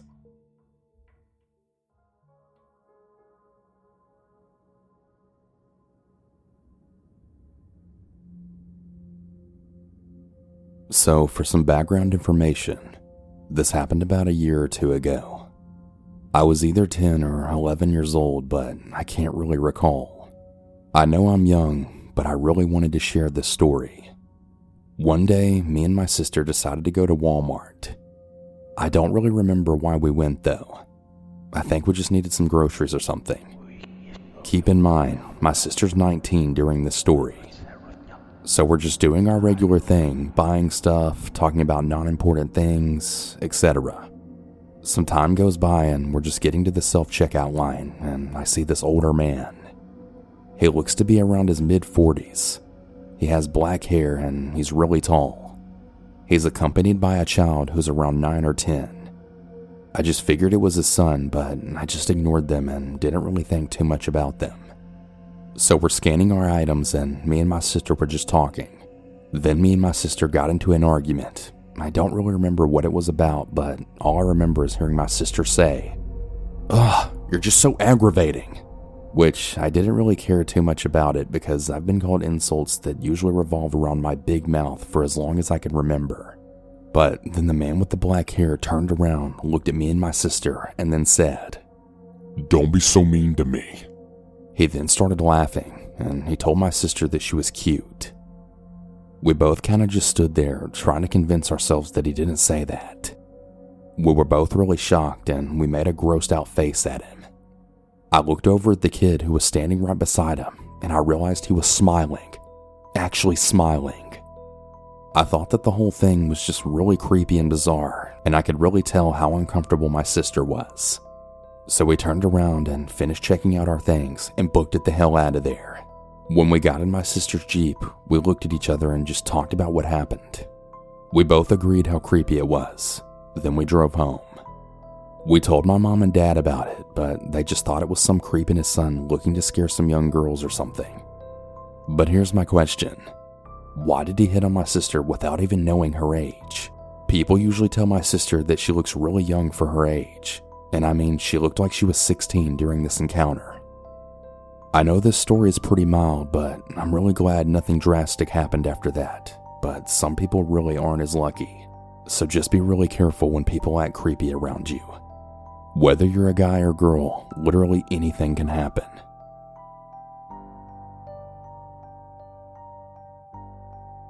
This was in late spring 2017 in Washington State. I had made a new friend named Jen, and we had started to hang out a little more frequently. I was 20 and she was 22. Both of us had long black hair, some facial piercings, and we were occasionally mistaken for siblings. She had a girlfriend at the time who worked at one of the Walmarts in town. This Walmart was the one that I had never been to prior to this day. It was located in a part of town that I particularly didn't really like due to it being riddled with drugs and crime. Jen had asked me if I would drive her over to the Walmart so she could see her girlfriend on her break and have a quick cigarette with her. I told her yes because I figured it would be a quick and a little fun adventure since we weren't really doing anything else. It was early in the afternoon and I kept having a really uneasy feeling about going the entire time that I was driving there. I just felt like something bad was going to happen, but I brushed it off and just figured I was working myself up over nothing. When we pulled up and started walking towards the front doors, I noticed there was a car parked at the very front of the building with the hood popped.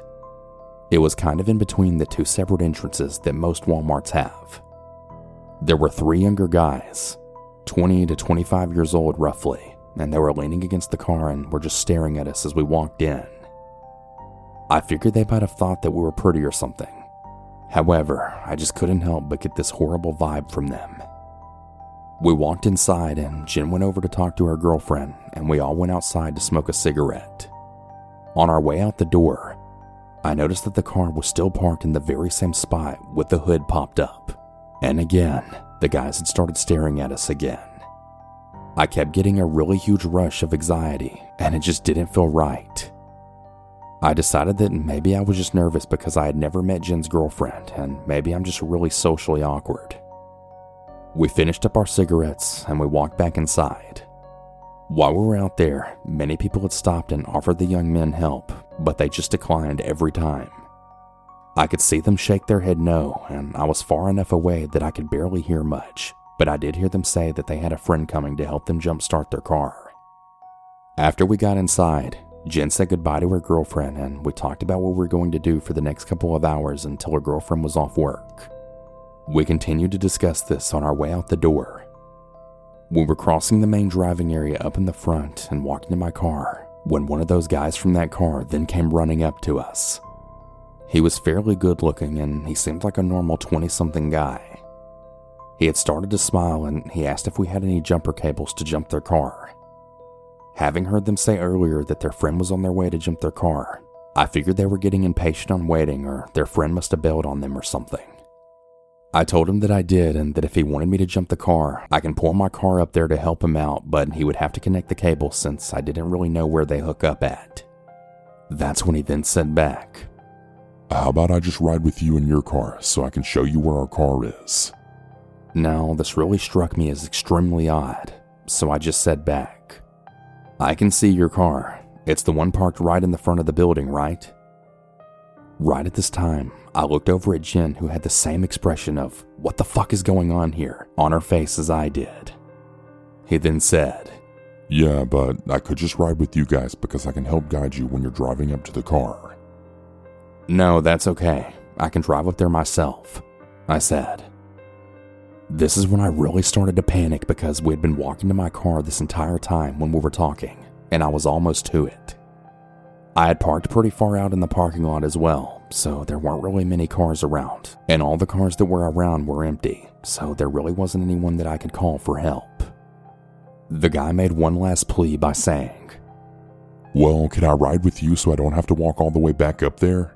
It's really a far walk and you'll get to my car before I do." I finally had enough of this dude and trying to be nice, and I said very sternly, "Look dude, I'll jumpstart your car, but you're not getting in my car." "Fine," he said, and he seemed pretty disappointed. We got in my car and Jen and I talked about whether we should even go help him now, all the while buckling our seatbelts. We ultimately decided that if we were in the front of the building, we should be fine since it was broad daylight and there were pretty much cameras everywhere, and there was also quite a few people in the area. What we saw next made all of the blood rush out of my face. As we drove up to the parking row towards the front of the building where the car was parked at, I then saw the guy that we had just talked to running to the car, while the other 2 guys slammed the hood shut, started the car, then peeled out of the parking lot right as the other guy got in the car. I parked my car in another space and I tried to call my fiance and tell him what happened, and I asked him if he thought I should call the police. I was shaking and my eyes were tearing up.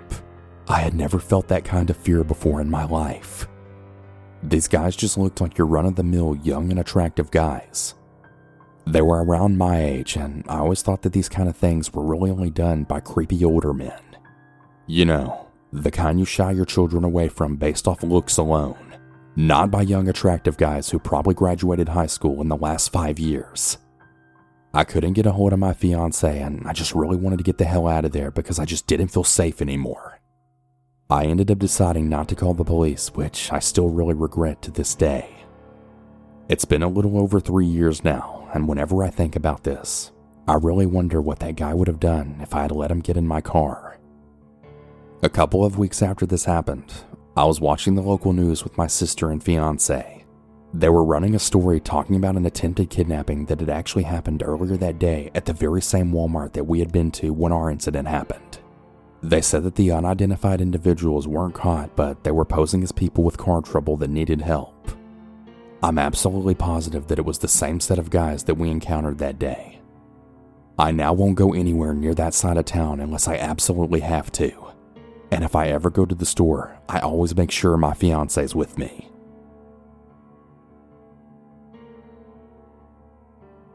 I wasn't going to share this story at first, but now I'm more than over the situation. Before we start, I'd just like to say, judge me all you want. I know I can be a bit stupid. My birthday had just passed on the 29th of November, making me 24 now. I'm only 5'2" and about 170 to 180 pounds. I'm strong enough to help move furniture, but not strong enough to defend myself the way I would like. You would really think, as someone who survived an attempted sexual assault, I would have learned some self-defense, but I've really lost a lot of motivation and self-worth since.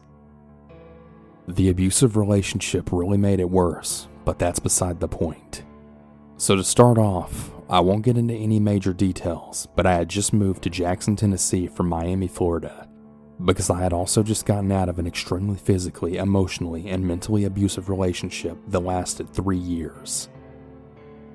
Around June, my current boyfriend and I had been going on trips pretty much every weekend. We would visit a new hiking and waterfall area. Although there isn't much nightlife, Tennessee is amazingly beautiful. We went to this place called Narrows of the Harpeth. This is one of the more underwhelming places that we've been, but it was still really relaxing. We had found a cool place to sit and swim after having hiked for 2 hours. A few shots and one blunt later, and it was time to make the hour-long trip back to Jackson. I had slipped my shoes and dress back on. My dress was a little bit above knee length, meaning if I bent too far forward, my little bum would be on display. I own my body and sexuality, so showing some skin never really bothers me, and I don't really think about it because I just expect people to respect me as I respect them and the way they dress. Anyways, on the way back to the car, I, being the tipsy dumbass I am, managed to trip and fall and scrape my leg really badly. It's actually scarred now. I tell my boyfriend that we needed to go to Walmart once we're back in Jackson, because I needed to thoroughly clean my wound with hydrogen peroxide and Neosporin. My boyfriend says okay. An hour later, we're here at Walmart. Mind you, it's only about 9 p.m. going on 10 p.m. Not late by any means. We get what I need, but because I'm still tipsy and really high from the blunt, I get distracted pretty easily, and I remembered that my boyfriend had got me the wrong size for my iPhone 11 Pro. He had actually got me a case for the Max instead of just the Pro. I wanted an idea of what I could trade it in for, and he wanted to look at some of the games as well as a gaming PC for me. So I'm happily tipsy and I'm just really excited for a new case. But if you've ever been to Walmart, then you know the cases are never in order. And because of this, you often have to bend down to look at things. I had noticed that there was a man looking at the cases as well, and I had just said, "Excuse me, sorry, can I look at those cases that you're standing in front of?" He looked at me with a really blank yet dirty look, then nodded and stepped over. I'm happily looking through the shelf, and about 5 minutes in, this lady and what I can only assume were her 2 children then approaches me. Mind you, we're literally in the middle of a pandemic, and I'm really thrown off by how close she is to me, and especially with her baby that literally looks no older than 9 months. I step back and she grabs my arm and then says, "Oh my gosh, wow, I haven't seen you in forever. Look at that hair, wow." Her grip tightens. At this point, my heart is racing and my face gets hot enough to show that I'm visibly scared. And that's when my boyfriend then says, "Everything okay, babe?" He then looks at me equally concerned. I begin to start thinking to myself, does this lady know my mom or something? Who is she? Could she be an old family friend that I just don't remember? Mind you, I'm originally from Ohio. We do have family here in Tennessee, but I really don't know any of them. My mom really loves to brag about her kids, so I'm just really trying to shake this weird feeling, but her daughter just keeps looking behind me. I go to turn around and she then says, "No, don't turn around. Come walk with me. Please just trust me on this." I don't know why, but I really felt that she was being genuine, so I followed her. We step over to the side by the baby clothes, which is still in front of the electronics, and she then says, "Baby, I'm so sorry to scare you like this, but there were 3 men surrounding you. They went by the laptops and talked, and then I noticed one of the guys taking photos and videos of you while you were bent over looking at the cases. The other man was the tall guy that was right next to you, but I don't know where the third man went." In that moment, all I can remember is this high-pitched ringing in my ears, my stomach flipping, and I just felt like I was going to be sick. I never understood what people meant when they would say everything slowed down, but in that moment, everything moved in slow motion, and I was so freaked out to the point that I actually have no clue what she said afterwards. It was as if I blacked out for a brief moment and then quickly came to the realization that the family and my boyfriend were looking at me visibly panicked. I turned around and there he was. He looked Hispanic and he was actually shorter than me and maybe about 5'1", but he was very much built. He also looked to be around 40. The other man was white and also maybe in his mid-40s, and he looked to be about 5'11". I swear to God, I'll never forget the dead blank range in the Hispanic man's eyes. It was like his first meal in 5 days had been stolen from him, and he was ready to kill in order to have it back. That's when I then saw the white man walk over to him. They then said something, both looked at me, looked back at each other, said something else, and then started to walk slowly towards us. At that point, we all turned around and headed for the registers, and that's when I thanked my lucky stars because there were actually 3 cops at the front of the store. I rudely pushed past people to get to the self-checkout with tears in my eyes and frantically repeating "excuse me" to anyone who got in front of me. I looked back and I saw them just standing there. However, this time the third guy was there. My heart started to sink and I just wanted to pass out. I guess it looked like I was going up to the cops because they started to hightail it once they saw me get close to them. I, being high as shit and being a black woman, wasn't going to chance the cops turning this around on me because I was simply stoned and tipsy. My only thought was, get to the car, get to the gun, don't stop, run. My boyfriend had said that he could barely keep up with me, and at one point that I had grabbed his hand so tight he had to force the grip off because it felt like I was going to crush his hands. And before anyone bashes my boyfriend, let me just say, I don't expect a man to be my savior. He also isn't the angry confrontational type. He's very calm and level-headed. I mean, he wouldn't even hurt a fly unless I asked him to get rid of it for whatever reason. I just knew that I was the target and I was putting him at risk. I knew that they could easily jump him and then one of them could overpower me after taking him out. I probably looked really crazy half walking and passing everyone, but I didn't care. I wasn't going to become another missing woman. We made it to the car safely, then peeled out of there. I've never seen my boyfriend drive so fast in my life, as he's usually beyond careful and never speeds. We sat at a Sonic drive-in for about an hour just to make sure we weren't being followed. We began to recount everything that happened. I just really couldn't believe that we were both too tipsy to notice that I'd become prey in somewhere as simple as Walmart. I've never felt more stupid and irresponsible in my life. I never want to experience that level of fear and panic in my life ever again. I didn't even get the chance to thank the lady who pretty much saved us. Sometimes we talk about it. I mean, what if the lady didn't see what the guy was doing? Even if we had caught on, there were 3 of them, and we only saw 2 at first. I always think of the horrors that could have happened. I actually had a nightmare on that same night that the men attacked us in the parking lot. The creepiest part of the nightmare was that the third man had shoved me in the trunk, and as I went to look at him, all I could see was a featureless face. I woke up in tears that night, realizing that I didn't get a clear look at the third guy's face. It took me nearly a month to enter a Walmart again. I've now moved states, and I've only been to Walmart once since moving here. So did the creepy men that stalked me, upskirted me, and basically followed me even when they knew I was around other people.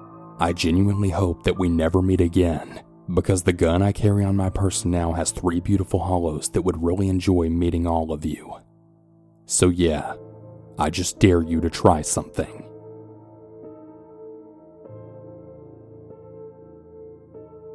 A few years ago, my family and I went on a week-long vacation to Cape Cod, Massachusetts. One evening after dinner, we ended up going down to the beach. Not to swim, but just to take a stroll and play around on the beach. While my sisters, some friends, and I were down by the water, we kept noticing this flash right from behind us. Before long, we realized a really creepy dude was actually taking pictures of us. Once we figured this out, we ran to our parents and started telling them. At this point, he jumped back into his van, only to re-emerge a few seconds later with a totally different camera to begin taking pictures of random scenery. I guess he was doing this to cover up what we had just witnessed, probably in case we confronted him. After we told our parents, we began to head back to the house that we were staying at, and we wrote down his license plate. You weren't able to see in any of the windows because they all had curtains over them. We never ended up reporting it to the police though, because we just weren't 100% sure of anything.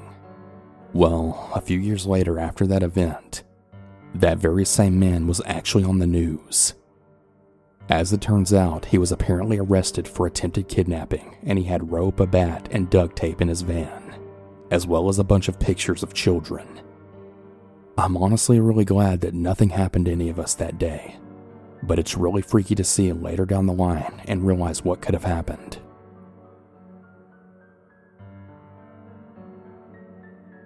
During my life, I've had a lot of creepy things happen to me, but I've never been so close to almost being kidnapped before. I'd gotten home from school and I felt like going to the store to get some dinner. During this time, I walked around a lot, so I didn't really think of anything weird or really creepy happening to me. I lived pretty close to a grocery store, so I thought I would be in and out and get back home before it hit dark. I left around 5:45 p.m. and I told my parents that I was about to leave and to text me if they wanted me to get them anything. I was really happy to go out and take my sweet time on getting what I wanted. Walking really helps clear my mind, and going into grocery stores and looking around just really calms me down. So I thought I was going to have a fun night. I was only planning on getting a few small things while I was in the store, so I wouldn't have to worry about the bag breaking while walking home. When I was almost done, I saw that my dad had texted me and said he wanted me to get some milk. I thought to myself, well, I can just put it in 2 bags. That should work. But I knew that my time getting home would be slowed down a little bit because I had also bought a 2-liter bottle of soda for myself. I didn't really think anything bad of it because my neighborhood is thought as a really safe neighborhood. I mean, besides the burglaries that sometimes happen pretty often. While I was on my way home, my best friend at the time had called me, and it was getting really late. So I realized that it would probably be for the best if someone was on the phone with me while I made the walk home. This happened out in October, so there were not that many people out walking. I think I only saw about 2 people that were walking besides me that night. I really wanted to walk with one of those people that I saw because I get a little spooked out at night, but she was walking in the other direction. I wasn't really planning on walking around so late, so I wasn't expecting it to start getting dark while walking. I have a really bad habit of taking too long in the grocery store, and I guess I forgot about that when I decided I would walk to and from it. When I was probably about 7 minutes away from my house, there was this big black car that was driving around, and it started to drive on the sidewalk right towards me. My first initial thought was, this person is a psychopath, but then I remembered that this lady had actually asked me if I needed a ride when I was leaving the store, so I thought that this person probably just wanted to give me a ride as well. My best friend who was on the phone with me at the time was now asleep, so I now didn't have anyone's help to give me advice, and I just knew that I didn't have enough time to text my parents. My parents always taught me that if something happens, I'm to tell them or call them, so calling 911 just wasn't in my mind at the time. I looked over at the car and I saw that the person was now getting out of their car. I decided to start speed walking instead of running to avoid them from knowing that I was suspicious of them. This is when I then saw what the person looked like. He was white, tall, and really heavy looking. I saw that he had a short beard and a mustache, and he looked like he was wearing a gray shirt and pants. During this time, it was really dark, so I wasn't able to see what color his pants were. When I turned to look back, I was totally freaking out. I had a million different thoughts going through my head, and I just didn't know what to do. I then saw that he was opening his passenger door and grabbing what I am pretty sure to be a baseball bat. My body then turned into fight or flight mode, and very thankfully, I chose not to fight. I started to run as fast as I could and kept looking back ever so often. I saw that he was chasing after me now, and I started to scream. Thankfully, he didn't seem like a fast runner because he wasn't that close to me. I don't know why, but I only screamed twice, and I actually still had the groceries in my hands, which was a pretty stupid decision if you ask me, but in my defense, I wasn't really thinking at the time. I just wanted to get the hell out of there. When I finally got to the road that my house was on, I looked back and I saw that his truck was still there, but I didn't see him. So I decided to keep running to my house just in case he was still after me. As I got closer to my house, I kept looking back to see if he was there. I really didn't want to risk him seeing where I lived and trying to do some really dumb shit later on. Thankfully, he wasn't there, and I finally made it safely to my house.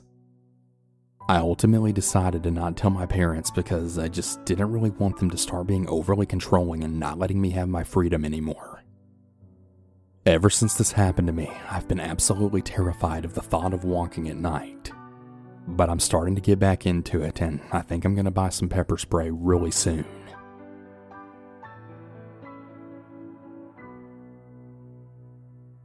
So the story happened to me when I was about 8 years old.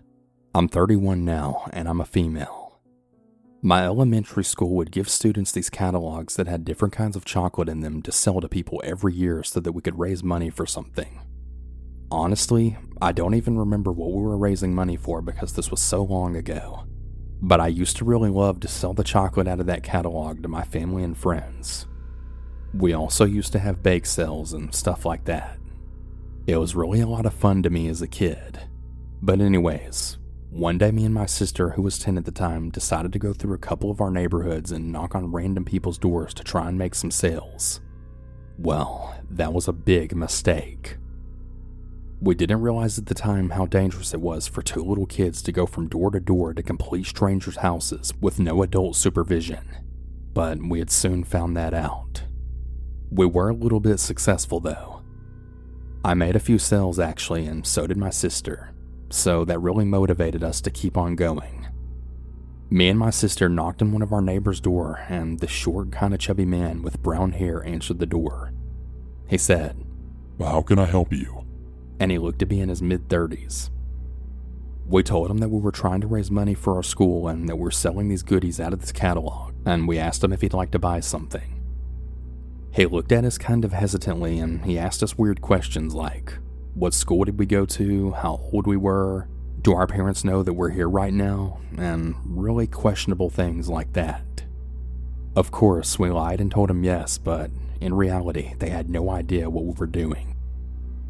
I think I actually do remember him looking at the catalog for a few seconds, then giving it back and saying, "No thank you." He wasn't mean or anything, but he wasn't the friendliest guy either, so we just said okay and began to walk away. But right before we did, he then said, "I really wouldn't go to anyone else's houses if I were you. You guys should start heading home. I don't think it's a good idea for you kids to be knocking on random people's doors like this. There's a lot of weirdos out here. You kids should just go home before it starts getting dark." And then he just shut the door. He didn't slam it or anything, but he didn't seem like he was a really friendly or social guy. So we were really glad to leave his porch. And of course, we didn't listen to him and kept knocking on people's doors. Maybe about 30 minutes later, me and my sister decided that we were going to go just a few more houses. We would then head home afterwards because we knew that our mom would be looking for us soon. She had already thought that we were at our friend's house, and we didn't want her to find out that we weren't, so we had to make it quick. But what happened next is something I'll never forget. Me and my sister decided to split up. I went to one house and she went to the one next to it, but we were still close by. I went to the house and I knocked on the door. This older white lady answered the door. She had long, kinda grayish hair pulled back in a ponytail. She was wearing a t-shirt and jeans, and I think she had some sneakers on, from what I can remember. She looked to be in her late 50s, maybe even older. She was really friendly though. She had a really big smile on her face, and she then said, "Hey, how can I help you?" I then told her about the catalog and I asked her if she wanted to buy anything. Basically the same line that I use for all the others. She kind of giggled a little bit and just disregarded my question. Then she asked me if I was alone. I then told her, "No, my sister's at the neighbor's house." She asked me how old I was, and I told her my age. Then I noticed her looking at me for a few seconds, then asking if I wanted some candy. I thought it was kind of weird that she didn't answer my question, but I mean, I was an 8-year-old kid. Of course I wanted some candy. So I said yes, thinking that she was just going to go get it and bring it to me at the door. But she had actually told me to come in her house because the candy was inside. I felt kind of weird about it, so I told her that I should go get my sister first. She then said, "Oh, come on. It's just right here. It'll be really quick. I just want to give you some candy, sweetie. That's all." But I mean, if it was really just right there like she said, then why couldn't she just hand it to me at the door? That was a huge red flag. I still felt a little bit weird about it, but being the young and naive 8-year-old that I was, I said okay and began to step into her house. Literally right before I can get my second foot in the door, my sister came out of nowhere and grabbed me by the collar of my shirt, yanking me back so fast that she choked me a little bit. She pulled me down the stairs and off the lady's porch, and we took off running out of the neighborhood. I remembered that when we finally felt it was safe, we stopped to catch our breath and I was crying. I guess that I was scared or felt bad about the whole situation or something. That's never happened to me before, so I really had no idea that what I did was wrong. My sister sat me down and wiped my tears, and she told me that she heard the entire thing. She had actually walked over to the lady's house when she was done next door, and that's when she heard her asking me questions about my age and if I was alone. She then hid on the side of the house just listening to her. Then when she saw her trying to get me to come into her house for the candy, that's when she freaked out and then pulled me off the porch and we ran. My sister was a little bit older than me, so she knew a bit better than I did. She told me that in her class a couple days ago, they had apparently watched a video about kids' safety and how to know the signs of a kidnapper or pedophile. And the number one thing that they use to lure in kids is candy. So my sister knew right then that something wasn't right. She really did save my life that day. I guess we should have listened to the man after all. I really do think that he was a guardian angel trying to deliver that message to save my life. I just wish we would have listened. I am beyond glad that my sister watched that video and had that discussion in her class. I think that it's really important that adults talk about these things with kids, at home and at school. I still to this day wonder what the hell that lady was planning on doing to me. Why did she want me to come into her house so bad? Why did she want to give me candy? Why did she want to know how old I was and if I was alone? What if my sister wasn't there to pull me off that porch when she did? And on top of all of that, no one even knew where we were. So if something were to happen to me or even the both of us, no one could have saved us. That's a really scary thought. My guardian angel was definitely watching over me that day. But back to that creepy lady. For some reason, I have a strong gut feeling that she wasn't alone in that house. And I have a really good feeling that whatever she had planned, it wasn't to give me candy. But I'm just really glad that I never found out what it was. So I have a twin and we're very close. We grew up in a small town. Just about everyone knew each other, but that doesn't mean it was entirely safe. We were always taught by our parents to be very wary of strangers and locking doors, as well as never opening the door to strangers. We often stayed by ourselves after school while our parents worked, so we had plenty of experience staying alone. When we graduated from high school, we had moved to the largest city in our state and also attended the state university. We left our home, but we weren't really too worried since we had each other. I guess this is when I share that I don't really know what in the hell made us change our perspective on safety when moving to a larger city with greater risks and weirdos. We've had our fair share of weirdos creeping on us, but our stupid asses never locked our doors. The funniest part about this is that we're absolutely crazy about horror films, so we really should have known better. Right towards our junior and senior year of university, around 2017 to 18, we moved to a cheaper part of the city to save on rent, as our part-time jobs at the time only paid so much on campus. It was a really quiet and family area. We also had a tall wooden fenced-in yard, so nobody could see in. The place was old, but it was really cute and it had some character to it. But most importantly, it was really cheap and it was close to a bus stop. It was an old fourplex, and after about a year of living there, our security door broke because of rotting wood, and I guess our landlord never got around to fixing it despite our requests. The front and only door to the apartment was a door with a wooden door with glass. Anyway, I often walked home from late night studying at school around 3 a.m. by myself. I was very careless, and so was my sister. I suppose we never locked our doors because my sister was so forgetful that she just never had her home keys with her. I didn't want to worry about her staying outside for hours until I was out of school or work. We never really thought that anything could happen to us, that was only in the movies, which is why I will say that it was divine intervention or just crazy luck that for that one night, for no real reason, the door of our apartment was actually locked. It was on a Saturday night. I can't really remember that well what happened before the ordeal, but I think that my sister and I went home after a brief night at a bar having a beer and walking home together. My sister and I never did really have that many friends or acquaintances, let alone tell the one or two friends that we did have where we lived. That was partly because we didn't really have a new or nice place to have anyone over without apologizing. So when we heard our broken and old wooden gate door open right next to our bedroom window at around 4 a.m., we immediately woke up. Not alarmed, but really confused. Shortly afterwards, we had then heard a knock on the door, and it was very persistent too. My stupid ass sister walks with her eyes wide open straight to the door and puts her hands right on the lock and door as she's about to unlock it. I'm right behind her and I'm already seeing red flags. There's a guy in a black hoodie covering his face, and he's hiding his face away from the neighbor's porch lights so that we couldn't see him. It was all happening way too fast, and we had just woken up, so we were thinking he was a rare friend of ours or something. I blurted out for her to stop. I went to go grab my phone in a heartbeat. It was a really small apartment too, so it wasn't too far. I can hear my sister asking this creep who the hell he was. He said in a calm voice, "Just open up." I was able to see that he was fiddling with his phone, but I was hiding behind the hallway right next to the tiny living room area. "No, who the hell are you?" my sister then asked. He then proceeded to jiggle the door handle.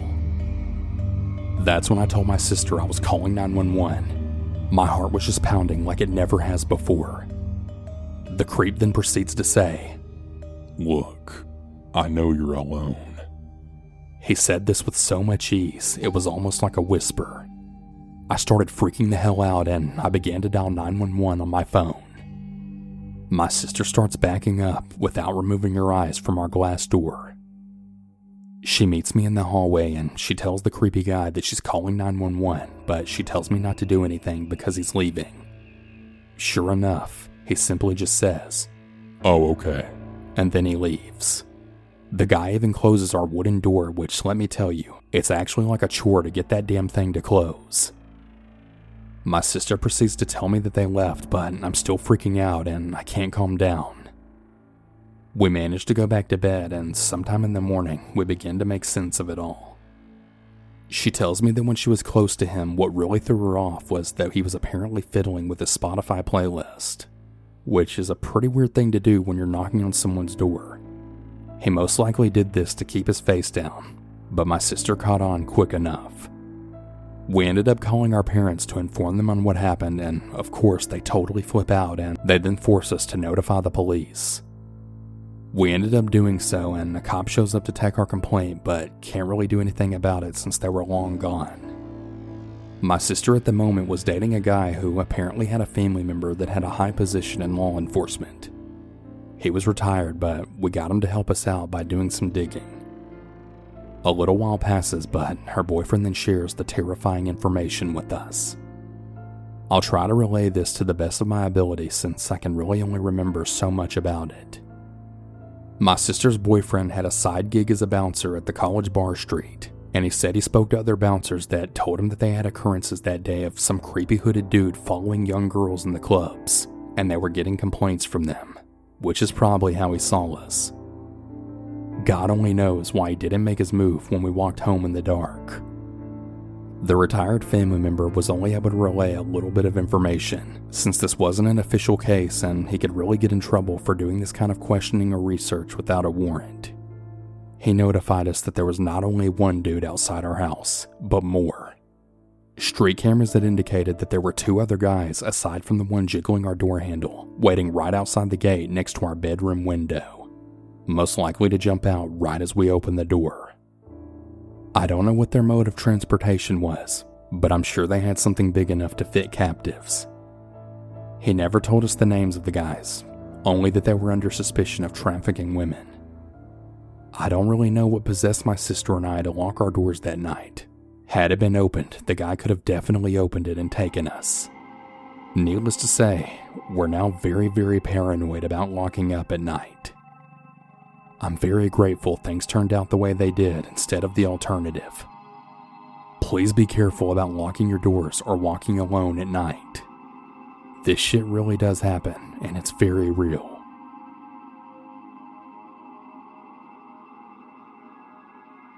So right when I had just finished college, I was living in a 1-bedroom townhouse/split. I met a guy on Plenty of Fish, and at the time, I wasn't exactly smart about my online digital footprint. It's not like I've really changed, but at least now I'm not as ridiculous as I was. Anyways, he seemed like a really decent guy. He was really good looking, he said he had a good job, nice teeth, and he looked like he really cared about his personal health. Pretty much all the things that I would typically look for in a guy. I'm not a shallow human, but I really like to be presentable. And if I'm with someone, I would like them to care about being presentable in a business environment also. After about a week of chatting online, we agreed to meet. We had met at a restaurant that was downtown, which was really far from where I lived.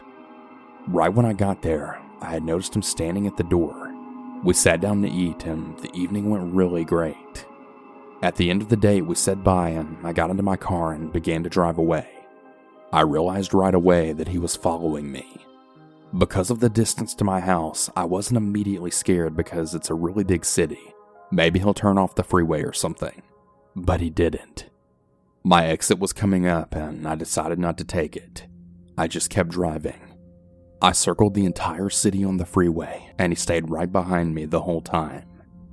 I was really starting to panic a bit, so I decided to go to my friend's house instead of mine, and when I pulled out of the exit, I noticed that he didn't.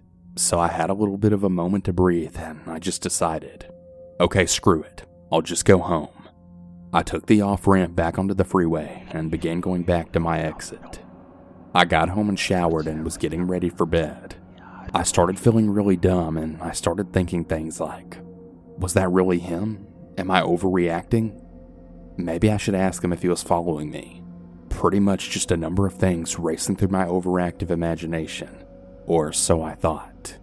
I decided I was going to message him and just say, hey, I had a good time tonight. Good night. And right when I started typing, all of a sudden a message came through to my phone of a picture of my car right outside my house. I nearly died upon seeing that. My heart jumped out of my chest and I started shaking. I didn't know what to say, and he then texts me and says, I didn't know you lived across the street from me. Now, I've met my neighbors before, and not once have I ever met him. There's a huge apartment complex kitty corner to my townhouse, so maybe that's where he lived. I don't know. I popped up and I went to go look outside, and there he was, just standing there outside like he was waiting for me. I opened the door and he asked if he could come in and if I still wanted to hang out. I told him I was really exhausted, as I'd rather just crash out, as it had really been a long day. The very next morning I woke up to go to work, and my windshield had been smashed, my car was keyed, and my back 2 tires were completely slashed. As I was noticing the damage to my vehicle, the guy comes out of his car with 2 coffees and is like, "Oh, I thought I'd surprise you with a morning coffee." So again, I'm totally freaked out. I called the cops and I reported the damage to my vehicle. The guy offered to drive me, but something in my gut was just telling me not to get in his car. So I called my boss and I told him about the situation, and I explained that I wasn't going to be there until after the police came. This guy just hung out the entire time, by the way. When the police finally got there, this guy was acting really suspicious. He walked away and he started hiding on the other side of his car. I filed the report, and the police basically just told me that they hope I have insurance right as they were on their way to leave. They pulled around the corner and all I heard was the siren, and then the cop car's lights turn on, and then the cop screamed, "Freeze! Put your hands in the air and get down on your knees." I turned to look, and the cop has his gun drawn on this guy, and the dude's on the ground getting arrested. I spoke with the cop after he got into the back of the car, and he explained that he was wanted for stalking, breach of probation, assault with a deadly weapon, fraud, as well as aggravated assault. I was absolutely shook. It took me a couple of days to get over the hypothetical situations that could have happened to me. About a week later, I was on my way out the door to work, and guess who was sitting right in my driveway? We live in Canada, so essentially you're released on conditions until you go to jail. I told him that I was late for work, but that I'd call him when I was done working. I never went to work that day. I went and found a new apartment in another area of the city. I changed my phone number, and I hired my friend's husband and his friends to go pack my apartment up and move it to their place for about a month, and then move it to my new place because I was just so scared this dude would follow them while moving. So yeah, that's my scary story about the first time I used Plenty of Fish, and I'm never using it again.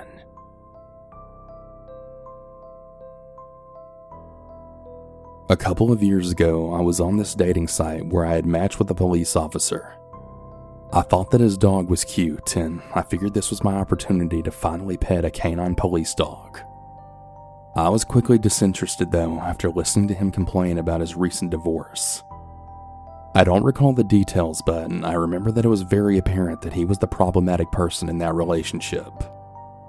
I was also really grossed out by how he fetishized me for my big sloppers, tattoos, and my colorful hair. I was very upfront, and I told him that I wasn't interested and that he was setting off some major red flags for me. He begged me to give him another chance, but I just said no, and I blocked his number. Well, a few days later, I had got a knock on my door at around midnight. It startled me so much that my heart actually dropped into my butt. I looked out my peephole and I see a stranger holding food. It's an Uber Eats delivery driver. I tell him through the door that I didn't order any food, but he said that someone else ordered it for me and that he knew my name. I asked who ordered it, and he said a name that I didn't even recognize. I tell him that I don't want the food, and I give him the directions to go to the dumpster to throw it out, because at this point I have no idea if he's actually from Uber. Later on, I'm going through my dating app matches and I realize it was the cop's name. I go through my blocked messages and this guy had texted me a lot. The last text said, "I really hope you liked your dinner." I decide that it's probably best that I unblock him so I can keep an eye on what he's saying to me, just in case I need to be worried about my safety, or if I'm gonna need to go buy some bear mace to drop a cop. A few weeks later, I'm at work and I get a call from a number that I don't recognize. I answer though because I assume it's a new client. The voice on the other line then says, "Hey Rachel, I'm at a Starbucks across the street. What's your drink order?" Who is this? I don't think I have you in my appointment book," I said, assuming it's a regular and made a scheduling error. He says his name, and again, my heart drops right into my butt. How the hell does he know where I work at? I ask him how does he know where I live and work at, and he explains that he did a reverse image search on my photos from my dating profile, From there, he found my social media and my Yelp page for my salon, then looked up my address from there. I tell him that I'm calling his station and I'm going to be reporting him for stalking. And if he ever comes near me, I'll consider it a threat and I'll be ready to physically defend myself. I'm not kidding.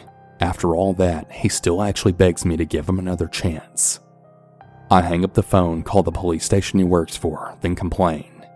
They won't even let me email screenshots of my creepy texts from him. I could just tell nothing would be done. The lady on the phone literally said, "Oh, I'm sorry. He's going through a lot right now." Literally treating it like he's the victim here. He mostly left me alone after, but I was really so scared of living alone for the first time in my life. I have a semi-popular meme page on Instagram with about 8,000 followers. I sifted through and I actually found about 5 of his accounts. I blocked them and I just moved on. Now, this was all several years ago, but all these memories came flooding back when I noticed a familiar profile photo on an account who commented on a post. I must have somehow missed an account of his when blocking. I had posted a photo of me holding 2 big tunas that I had caught on a fishing trip, and he commented, "God, I really wish I was one of those fish. I'd love to know what it's like to be held by you." I mean, what a damn creep.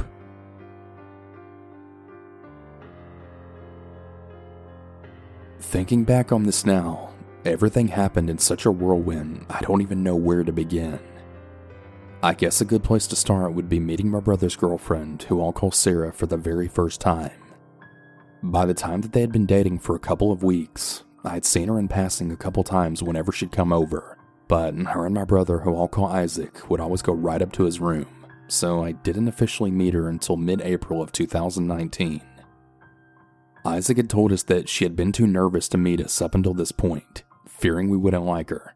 Which I understood, but at the same time, I was really eager to meet the girl who had all but taken over all of Isaac's attention. I mean, he was like seriously glued to his phone talking to her all the time. So when Isaac had told me that we would finally get to meet her, I was both excited and intrigued. Sarah lived about 20 minutes away, and usually she would take a lift to the house where my brother and cousins lived, and her and Isaac would do whatever it was they did all day in his room.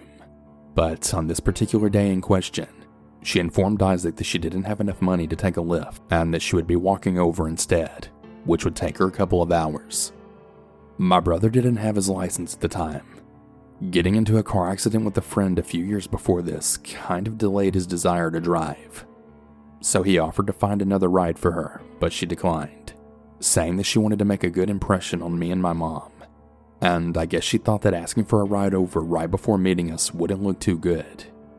So me and Isaac waited for her that afternoon. Isaac texting her the whole time, asking her how she was and how far away she was, until she finally made it. I guess this would be a pretty good time to preface that I had already known a little bit about her from my brother, including the fact that she apparently had a really overprotective dad who would, despite Sarah being 18, be absolutely livid if he found out she had a boyfriend. He even went so far as to say that he would beat up any guy Sarah brought over to meet him and her mom. Well, after my brother relayed this to me and my mom didn't really have the best opinion of her. So I mean, I can understand Sarah wanting to make a good impression. So the afternoon went on without a hitch. Sarah was great, and I could really see why my brother liked her so much. They really seemed perfect for each other, right down to the tiny little details like their shared love of hats. That day, Sarah ended up meeting me, a couple of mine and my brother's friends, my dad, my other brother, and his wife and son. As far as I could tell, everyone really loved her. She was so charismatic that she got along with everyone. Although one thing that really stuck out to me happened while we were hanging out with a couple of our friends, Max and Sam. After the initial hellos and introductions, Max had gave Sarah a funny look to which she really looked confused. Me and Isaac soon noticing and also giving Max a confused look. That's when he then asked Sarah, do I know you? It's Maggie, right? He then went on to imply them having dated or hooked up or something a couple years prior to this. Now, this had only further confused the three of us because Isaac had just introduced her as his girlfriend Sarah, so who the hell was Maggie? Sarah was really quick to deny this though, and instead saying that she had a cousin named Maggie and that maybe that's who Max was thinking of. but that she had recently died. Max didn't really buy this though, still pretty convinced Sarah was the one he was talking about. Everyone just kind of brushed this off, since Max commonly got details mixed up in certain situations, and just chalked it up to a mix of that and Sarah having a cousin named Maggie. Despite this, we ended up staying a little while longer. The 5 of us were hanging out on Sam's driveway talking about things that I don't really remember now. There Sarah met everyone else, but there's not really anything else worth mentioning that happened that night. Flash forward a few weeks and it's now late May, early June, and me and Sarah had really gotten quite close. She also finally met my mom, who totally loved her just like my dad did. Although Isaac was 2 years older than me, we had actually shared the same group of friends, but we were all drifting apart save for Max, Sam, and our other friends Will, his girlfriend Lucy, and our friend Jack, who was moving away soon. So all of us had been hanging out quite often, and after one other incident between Max and Sarah, everyone was getting along pretty well. We learned a bit more about Sarah, including that she had several other siblings, an older brother and sister, a younger brother and 3 younger sisters, one of whom was special needs. We also learned that she and her mom had always had pretty severe issues. And in fact, her mom had actually given her an ultimatum to either get a job or that she was going to be kicked out right after her high school graduation that was coming up just in a few days. After she told my brother this and that she was likely going to have to move in with family that lived far away, well, my brother did everything he could to help her. In fact, he convinced my parents to let her move in with us. Even my grandma, who was the one who actually owned the house. Now, for some context, my grandparents were real estate agents when they were younger, and so they owned a lot of houses that they either rented out to people or let family live in them. At this time, my brother had lived with a couple of our cousins, and I still lived with our parents. So I guess if you want to get technical, Sarah and Isaac wouldn't be living together. She'd be living with me and my parents. When everyone asked if I would be okay with her moving in, considering we'd be sharing a room together, I just said yes, even though I was quite hesitant. Don't get me wrong, I really love Sarah. She was really wonderful and she made Isaac really happy. But I mean, we had only known her for a few months and I just didn't want things to end badly because of this. Although really her only option was to move far away with family that she barely even knew, so I just agreed. A few weeks later in late June, when my sister Isaac and I went to pick up Sarah and all her things, Sarah had warned us that her parents might be fighting and that we might end up seeing and hearing it if they ended up taking it outside, which according to her, they often did. This was because Sarah's dad didn't agree with her mom kicking her out, and they had apparently been fighting about it for weeks ever since Sarah told them she was moving. By this point, Sarah had told her parents that she had a boyfriend, but Isaac still hadn't met them yet because her dad wasn't happy about it at all. And Sarah was really nervous that her dad would actually try to hurt Isaac if they met. So all of that, and because of Sarah's strained relationship with her mom, she wanted to keep them out of her personal life as much as possible. Anyways, so when me and all my siblings pulled up to Sarah's house, we were really expecting the worst, but instead, all we saw was Sarah sitting outside of her house with all of her stuff just waiting for us. There were no fighting parents outside with her, and as far as we could tell, no one in her house was fighting at all. From the way Sarah described her parents' fights, you would definitely be able to hear it from outside. But when we got there, all we saw was total calmness. From everything she told us, it just really didn't make any sense. To be completely honest, it was almost creepy in a way, because we were anticipating complete chaos and potential danger if Sarah's dad saw Isaac, only to be met with Sarah sitting there by herself, all ready to go, seemingly not at all affected by her parents' apparent intense fighting. Anyway, we picked her up and things went totally fine. My sister dropped us all off at my house where we had then brought in all of Sarah's stuff. So going on through the next few months, nothing too notable happened until early November.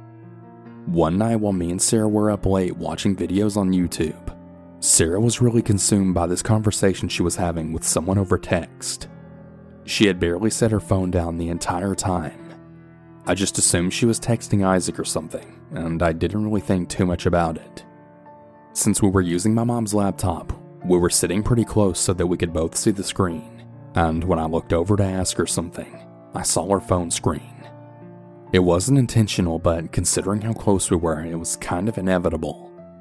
On the screen, I could see that she was texting someone on Snapchat, but that it wasn't my brother. Now, this normally wouldn't have been a big deal, but I could briefly see in one of the texts that she had apparently called this person baby. I thought it was pretty weird, but I didn't really say anything because it wasn't any of my business. And I hadn't even seen the full conversation, so I really didn't want to take anything out of context. Still though, I couldn't get it out of my head. Until one night a few days later, I then did something I really shouldn't have done.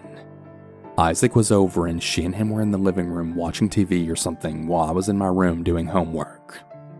Sarah left her phone in the room and I knew that she didn't have a password on it. And so, since I was by myself, I decided to snoop through her phone. I found explicit sexual text to that same person from only a few days prior to this, and I just wasn't really sure what to do. I was honestly just shocked because I just never would have expected her to do something like that. She just really didn't seem like that type of person. I knew I had to tell Isaac though, which I ended up doing the same night. He confronted her about it, and he then broke up with her on the spot. She walked out of the house crying, and she walked a few houses down before sitting down on the sidewalk. It was pretty late at this point. It was at least 12:30 in the morning, so me and Isaac went and sat outside with her. She didn't say anything the entire time we were outside, but after a while she got up and walked back to the house and straight to our room. She grabbed something from one of her boxes that she, despite having lived with us for almost 5 months at that point, still didn't want to unpack. She then walked back outside with the both of us following close behind. After us asking several times what the hell she was doing, she said she was going to kill herself. Inside that little container she had with her was a bag full of different pills, a lighter, and some cigarettes that she really shouldn't have been smoking since she had chronic asthma. Absolutely shocked, the two of us followed her to wherever it was that she was going, pleading with her to come back to the house where we could talk about things. Consumed with trying to reason with Sarah, I didn't realize Isaac had stopped following us. Instead, going back to the house to tell my parents what was going on and to call 911. The entire time we were walking, I tried talking with her, telling her over and over that she could be as mad as me as she wanted, that she could yell at me or whatever it is she needed to do, just not this. She asked me why I'd gone through her phone like that, and I really didn't have an answer. I told her that it was honestly the last thing on my mind, and I just wanted to make sure she was safe. Luckily, the cops as well as my mom had met us at a park about a mile away from my house a little while later, and we finally convinced her to come home with us. Isaac and Sarah talked about it all a few days later, and they were able to work things out after Sarah claimed the texts were from November of 2018 before they met. Me and Sarah also worked things out, and everything seemed to really be fine, although I was still a bit leery about the entire situation. Sarah did have bipolar depression, so she was really prone to extreme emotional responses to certain situations. But I mean, what happened that night, what she intended to do, that was the last thing I would have ever expected. And she really seemed to convince everyone else that the texts were from the previous November. But I mean, I literally saw the dates on the texts. I'm 99% sure that they were only from a few days before all this happened. Although if my brother was willing to forgive her and give her a second chance, I figured I should too. I mean, after all, she was still his girlfriend and my roommate. Come late January, Sarah had been going back and forth between our house and her parents' house once a month for the past few months for orthodontist appointments. Her and her younger brother both had recently gotten braces, and so her mom took them both to their appointments. Now, I found this to be quite strange since her mom didn't kick her out after all. But Sarah just told us that her mom took advantage of having her there for a few days just to babysit her younger siblings. So it kinda just worked out for everyone. I didn't really question it further since it just seemed like she had a really weird family dynamic or something. She was also often at her parents' due to her special needs sister being epileptic, and she would often be in the hospital due to seizures. So either way, her and her mom were still going to see each other. We had never actually met her mom though. Sarah would just always go out to her mom's car whenever she would get there. But considering how awful her mom seemed to be based on what Sarah told us, I think that we were all fine with not meeting her. Well, one day when Sarah's mom was picking her up, my dad was outside watering the front lawn. And well, he walked over to her mom's car to say hello to her before Sarah got there. As they got to talking and my dad mentioned Sarah, her mom had no idea who he was talking about. Sarah, my dad said. You know, your daughter? My daughter's name is Maggie, she said, totally shocking my dad. It turns out that Sarah or Maggie had completely lied about her identity. She lied about practically everything about herself. She didn't have 6 siblings like she had claimed, just 2. Her younger brother who had also had braces and her special needs sister, although she actually wasn't even epileptic. So I really have no idea where the hell Maggie was going all those times that she claimed to be going to see her in the hospital. Oh, and her mom never even kicked her out. She apparently moved out all on her own once we said she could live with us, and then gave her parents a 1-day notice. And the part about her dad not wanting her to have a boyfriend?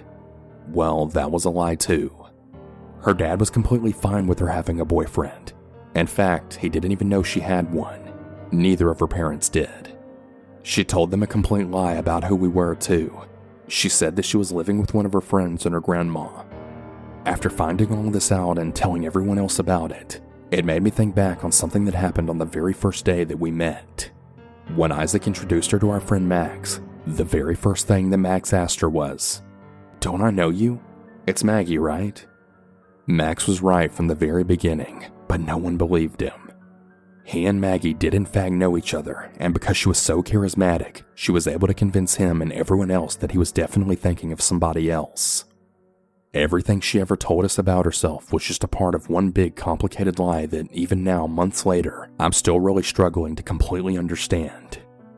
I guess my whole point of all this is just to tell you to be cautious of who the hell you meet online. Her and Isaac met on a dating app, and I bet right now he's really regretting ever swiping right on Sarah. Hell, I know I would be.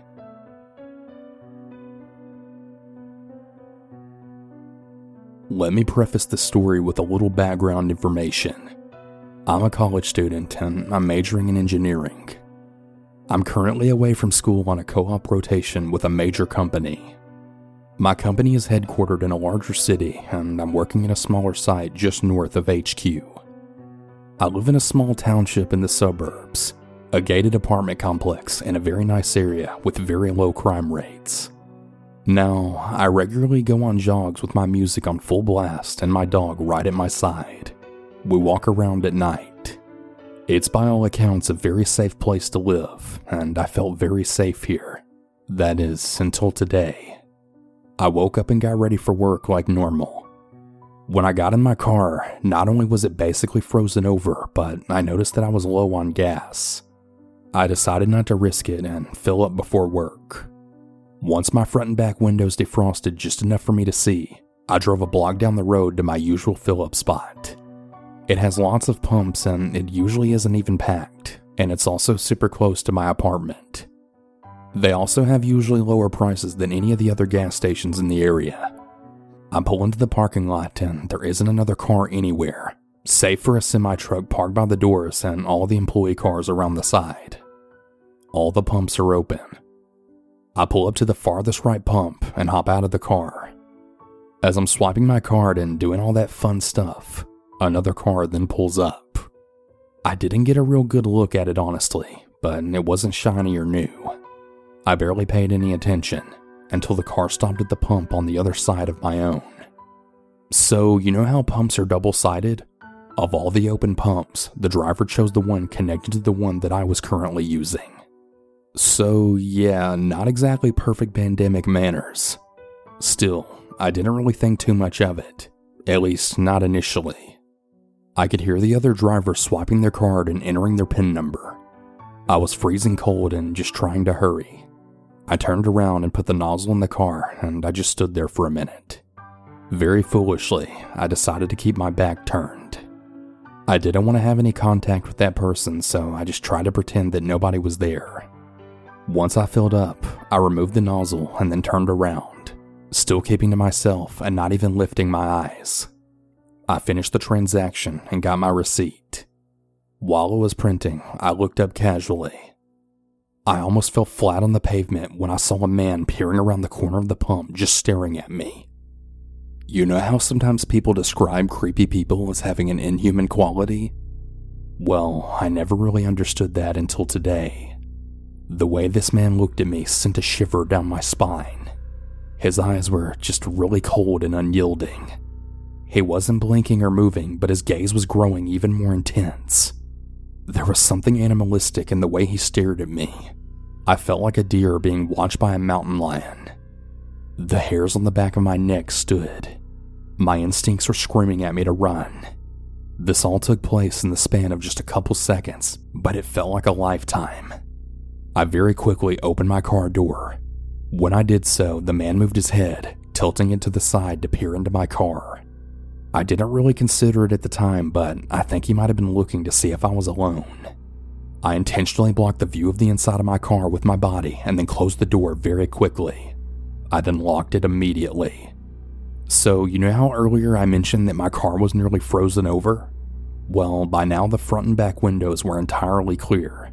The side windows, however, were almost still all icy. There was a single strip of clarity in the driver's side window, a result of me rolling the window down a few moments prior in an attempt to clear it off. As I hastily buckled my seatbelt, I ventured a glance to my left. The man was still there, still staring, but he had now inched closer. I could see more of his body now than before. He was tall with dark hair and a well-built frame. He was certainly much larger than me. He seemed a few years older than me. Had it not been for those eyes, I might have even said that he was attractive. But those eyes, they were just haunting. I decided to do the logical thing and get myself the hell out of there as fast as possible. I didn't want a chance in being able to follow me. Though my work has really great security, I didn't want him knowing where I worked. I don't really know if this man was just a creep or maybe something much darker, but I don't want to find out. Ever.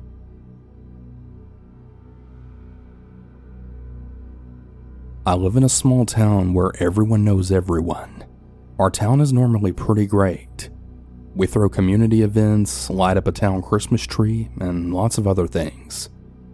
That being said, our town has a serious issue, and that's an old rundown building just outside of town that is absolutely crawling with tweakers. Homeless drug addicts who constantly vandalize and steal from all of the hardworking locals. Right at around 11:30, I had pulled up to the only gas station in town that stays open late after a closing shift at work. I got out of my Jeep and I started heading into the store to prepay. I noticed a rusty old BMX bike leaned up against the side of the building, and I took a really deep breath, as that's usually the sign that someone sketchy was in there. I continued to walk in, and I was pleasantly surprised to find an empty store besides myself and the cashier. I figured maybe whoever owned the bike was just in the washroom, and if I was fast enough, I could pay and be back in my Jeep before they even came out. I know it sounds like I'm judging people who don't drive or use bikes as a form of transportation, but after seeing so many CCTV pictures of sketchy tweakers riding bikes around and breaking into businesses on my town's community group page, you come to be a little more cautious when you see them. So anyway, I pay for my gas and I head out to my car. I didn't hear the bathroom door open, but I still found myself speed walking right to the pump so that I can just fill up and get the hell out of there. After all, it was late and dark, and I felt a heavy blanket of anxiety then cover me as I stood outside alone. I eventually got back to my car and I start to unscrew my gas cap. I have one of those caps that completely screws off, and I usually just set it right on my back bumper. As I went to set it down, I had caught a glimpse of a man leaning against the gas pump directly across from me. I felt my stomach drop as he wasn't wearing one of the gas station uniforms, and there was no other cars fueling up other than myself. I looked at him as I debated turning around to press the regular gas button. I didn't want to look away and give him the chance to approach me without being aware of it. I tried to put myself between the pump and my car, but the way I had parked made it kind of difficult to maneuver the nozzle the right way. My heart was beating, and all I could think about was what he could want or what he was doing. After what felt like years of contemplation, I turned around and almost slammed the button and started to pump the gas. I kept my eyes low as I tried to watch his movements, but there weren't any. He just stood stiff, tall, lanky, with his eyes cemented to me 5 feet apart. I had paid to fill my tank as I was on E, and the pumps are painfully slow, so I decided to slide between the pump and my car and just wait in there. I tried to look back without being too obvious, but by the time that I had adjusted enough to clearly see where he wasn't. I felt my heart then sink. He was gone. In those matter of seconds, he had seemingly vanished from his lurking point. Maybe he was just hiding behind the gas pump.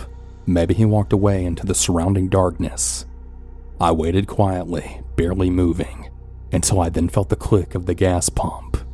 I grabbed my cute pink Cabela's pocket knife and I did one last sweep to make sure I couldn't see him hiding somewhere. I got out and it was silent. I thought that he had lost interest, so I relaxed my shoulders, then putting my knife in my coat pocket. I grabbed the nozzle and I placed it back in the holster with my back to the pump where the guy had been. Struggling a bit to place it back in there properly, I finally turned around to grab my gas cap, screw it on, and dip the hell out of there. I spun around quickly, and there he was. Face to face with maybe 5 inches between us, stood the man who was leaning against the pump just 5 to 10 minutes before. His face was sunken in, and he had dark purple bags under his bloodshot, wide-open eyes. His cheekbones looked like they were threatening to rip through his skin. I didn't know what to do. I stood there for a couple of seconds, dizzy, ready to throw up, scream, or pass out. Whichever came first. I was terrified. I wanted to grab the pocket knife, but I couldn't make myself move. He stared at me before opening his mouth wide, like as wide as he could, and without hesitation or breaking eye contact, he just started laughing. Not a normal funny joke kind of laugh, but like a stereotypical evil murderer laugh. I thought I was going to die. I thought that he was going to pull a knife or a gun, hell, maybe even strangle me. But he simply just turned on his heels and walked away, still laughing. I watched him walk about 500 feet away before I convinced my body to grab my gas cap and get the hell back in my car. I don't know what that man wanted, what he was on, or what he planned on doing, or why he didn't do anything. I don't know if he owned the bike or someone else left it there. But what I do know is that it is absolutely vital to be constantly aware of your surroundings. I'm really lucky that I only got laughed at instead of God knows what else.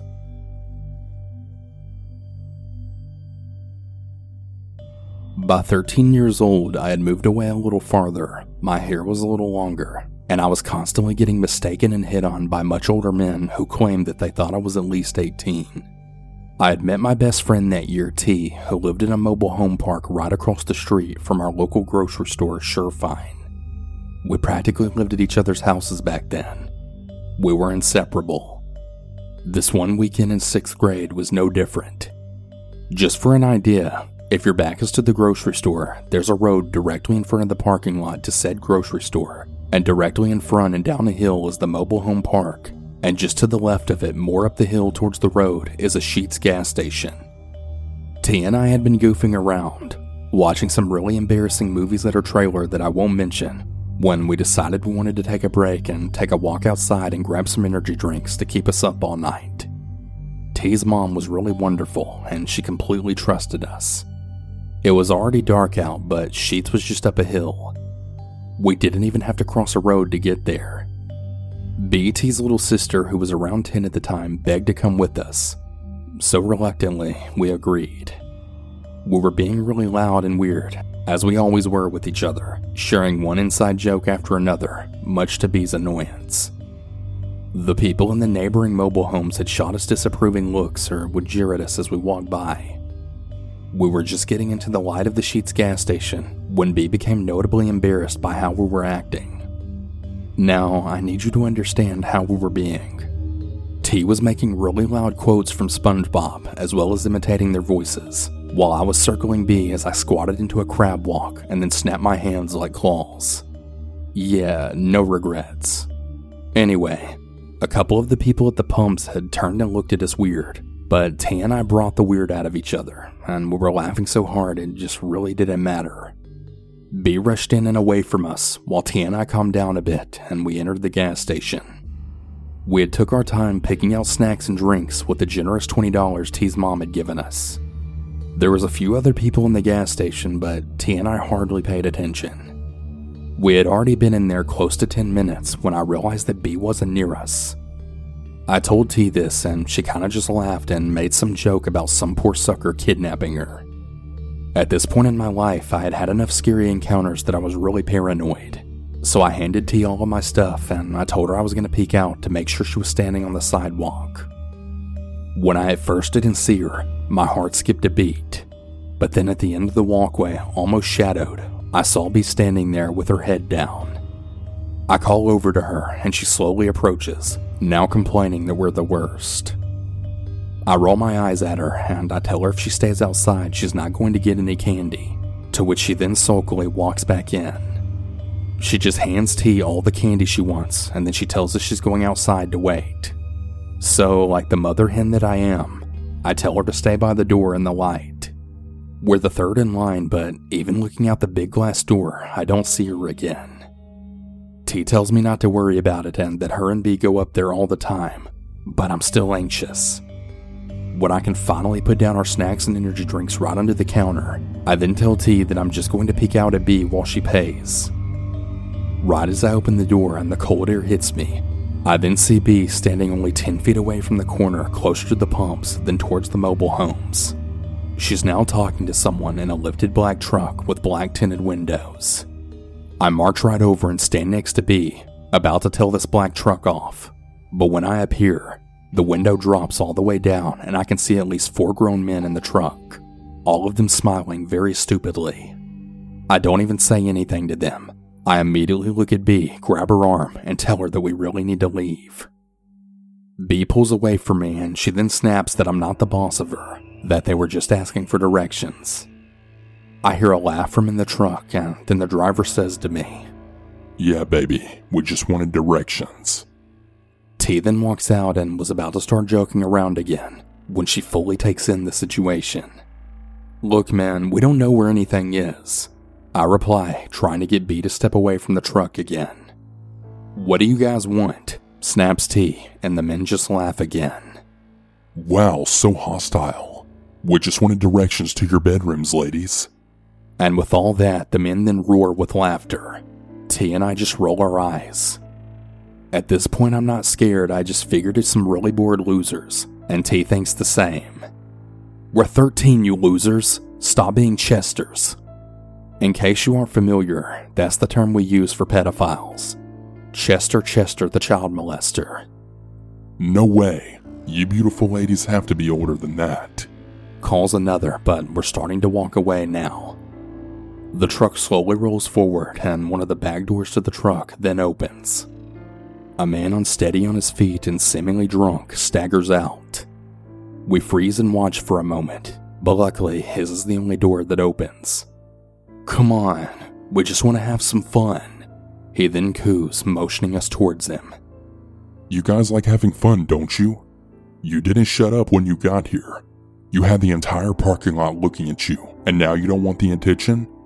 Nah, you're not shy." He takes another step forward.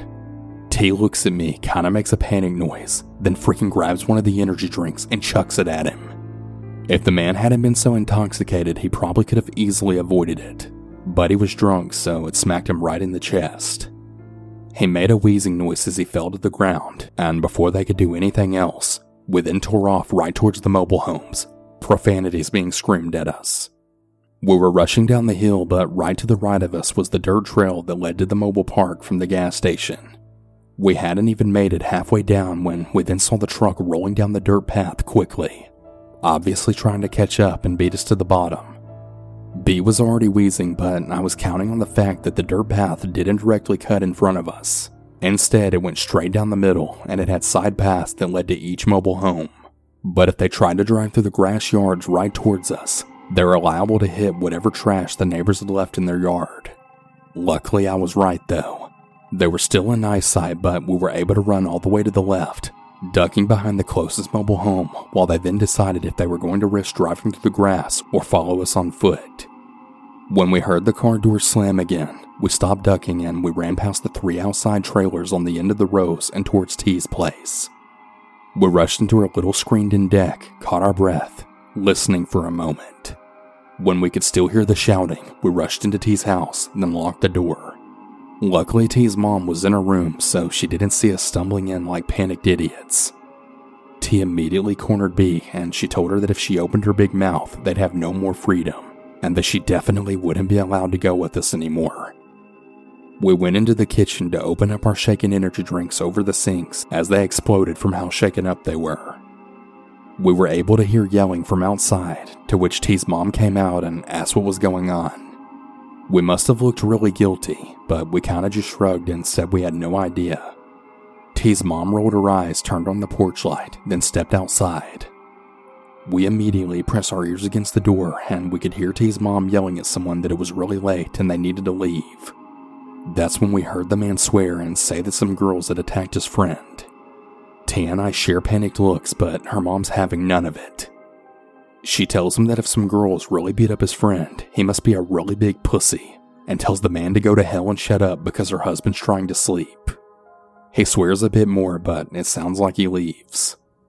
She looked at us suspiciously and pointed a finger at each of us as she then said, "I don't know what you guys did, and I don't want to know.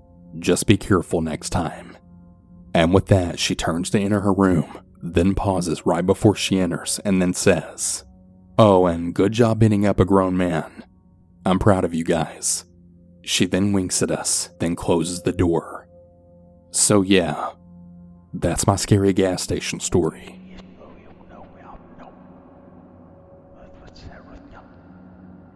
When I was in high school, I had a stalker. Here's the story. I was 16 years old and we had met on Facebook.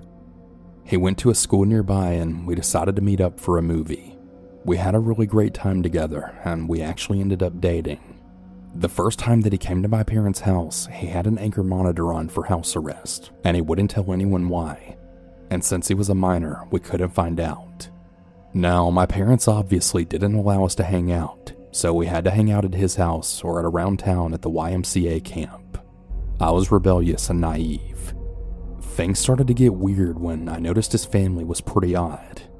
One day while we were having sex in his bedroom, I saw his father looking through the blinds. I screamed and called him out for it, and his dad ran off. He told me that his dad was into redheads and he just liked to watch us. I went to leave and his mom was doing crack in the kitchen, so yeah, I decided it was time to break up. This is when it got bad. He actually started crying and he told me that he's in cancer treatment and that's why he needs me, that he doesn't have long to live, blah blah blah. I actually believed him and I told him we could be friends. And this is when the stalking began. He switched schools to my high school, but he never went to class. He would just stand outside of my classroom looking inside until it was passing period. Whenever I would leave class, he wouldn't address me. He would always just follow about 10 to 15 feet behind me to my next period and just stand outside the classroom again. I was too intimidated to say something to him. He was 6'4" and kind of a heavy-set guy, so I kind of just let it happen for weeks. It started to progress to where he would follow me home every day. He would get on the same exact bus as me and walk 10 to 15 feet behind me all the way to my house. He would stand outside just staring up at the windows until around the time my parents got home, and then he would just leave. I finally had enough and I told him to screw off and leave me alone. I told him that we could no longer be friends or even acquaintances and to just forget about me. However, that only escalated things way further. I started getting about 150 calls a night. Half of them were screaming death threats and in detailed torture methods that he wanted to do to me, and the other half were him singing love songs that he wrote on his guitar. Every time I blocked his number, he seemed to just magically get a new one and leave even more messages. I woke up one day to see that overnight, he had left me one of those singing, dancing snowmen on my porch. He had stabbed it in the head and the knife was still sticking out. He covered it in his liquid deodorant that I had previously mentioned liking the smell of, and I noticed there was a hole where the little song recording device was. When I pressed the hand, it wasn't the regular Frosty the Snowman that usually played. It was his own voice saying eerily, "I'm going to have you forever. I'm never going to let you be." I was absolutely done at this point, and I told my parents, who then contacted the school. They suspended him from school, but he still waited at my bus stop every day and also walked to my home with me. One day he actually ran at me like he was going to tackle me or something. When I tensed up for the impact, he stopped and hugged me. It wasn't a regular hug though. It was like he was trying to crush me. I was 5'1" and about 90 pounds at the time, and he actually ended up cracking one of my ribs. I cried, and he started crying too, before then running off. He left me a voicemail where he apologized in song. This one night is the night that I'll never forget, and it's actually the sole reason that we got a restraining order and my dad getting a gun. I woke up one evening for no reason. I was just fully awake. I got up to go to my kitchen and go get a glass of water to relax, and in the reflection of my fridge, I saw movement in my backyard. I couldn't really see well because it was so dark outside and so light inside, so I went to the back sliding glass door to get a better look. When I got a little closer, I was met with the silhouette of a 6'4" man standing just outside the door. My stalker Rex was actually in my backyard under my room at 3 a.m. He was just staring at me. I yelled and my parents got up, but he was long gone by the time my dad went outside. There happens to be a patio right outside my bedroom window that goes all the way to the ground, so it's very possible that he could have been on top of the patio looking directly into my bedroom window before.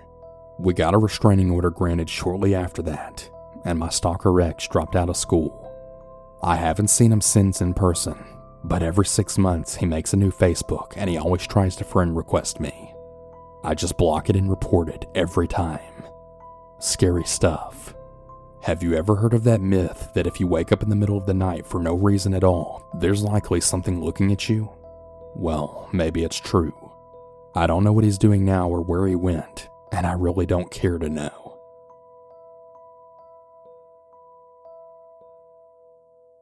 For personal information, at the time I was a 19-year-old female. I recently broke up with a guy who we'll call T. I ended things with T because I was really young and I didn't really see the relationship going anywhere. Not that T was a bad guy, I was just being careless and I wanted to explore my options, stupidly.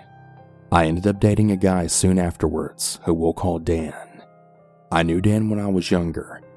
He was older than me and even then he wasn't a good person. Always the one getting into trouble with the police. He even got expelled for starting a fire at school and burning most of it down. But he seemed interested in me, and so I went with it. Everything was going normal at first. We dated and went out, and he claimed that he wasn't the same person that he was before. You know, the found Jesus type. He started asking me to stay the night after about a week or so, and since all the flags were good so far, I said yes. After a few weeks pass, I noticed that Dan seemed really clingy in terms of wanting me to spend all my time that I wasn't at work with him, which at the time was only a few hours a day because I was a workaholic, so I figured if I was going to make the relationship work, I should spend that time with them. But he was always really interested in my past relationships. I mean, to the point of being obsessive, but he always got mad at me whenever I answered any questions he had about them. Well, I should also state that I was one of those people who never programmed people's numbers in my phone. I kinda just always went off the last conversation to remember who it was. I know it sounds shady, but I would always go through really cheap phones, and I never really bothered to waste the little time that I had. I never knew that it would put my life, safety, and sanity in jeopardy. But the day before Thanksgiving, he asked me to spend the night. I had to work a double shift the next day, so I had fell asleep rather early, and he was watching a movie, so no biggie. Or so I thought. At around 4 a.m., I then woke up to someone punching my leg. Startled and half asleep, he started yelling at me, saying that I was nothing but a whore and how he wanted to punch my face in. I was immediately confused and I questioned this sudden outburst. That's when he then accused me of meeting people outside my job on my breaks. Mind you, it was literally my work friend and we would always just smoke together and bullshit around.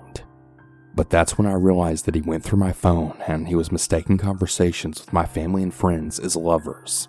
All because my dumbass didn't put them into my contacts.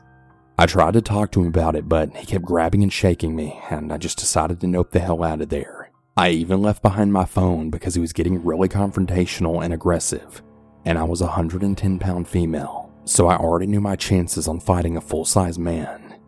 I went to my sister's because she was the first person I could feel comfortable telling this to. She immediately went into mother mode, then called my phone and demanded it back. Well, some heated words later, I told her that it's really no problem. It was a cheap phone anyways, and I'll just buy another one. Plus, I was supposed to be at work really soon, so I didn't really have the time to argue. Then a coworker asked me if everything was alright. Now, my day at work was pretty normal, but then a coworker had asked me if everything was alright, that she saw my Facebook post and that she was really concerned. Well, shit. All my social media was still connected to that phone.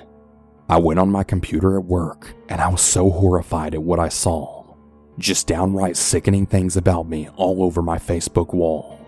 My family and friends posting and wondering what's going on, saying that they were also getting terrifying messages and calls. I immediately shut down all of my social medias and then deleted them. After that was all done, I remembered my coworker I smoked with, so I quickly went to find her, and I immediately knew something was said to her by Dan, just by the way she looked at me. So I asked if I could read them. What I then read still scares me to this day. Things like he knows where I work and where I live, that he could very easily run me over with his car, and how he'd love to see the life leave my eyes. Then I read the last message, saying he was at my job waiting for me. I ran to the far side of the building so I could see the parking lot, and I see his white BMW parked right by the back door. Literally the only door that I can enter and exit from.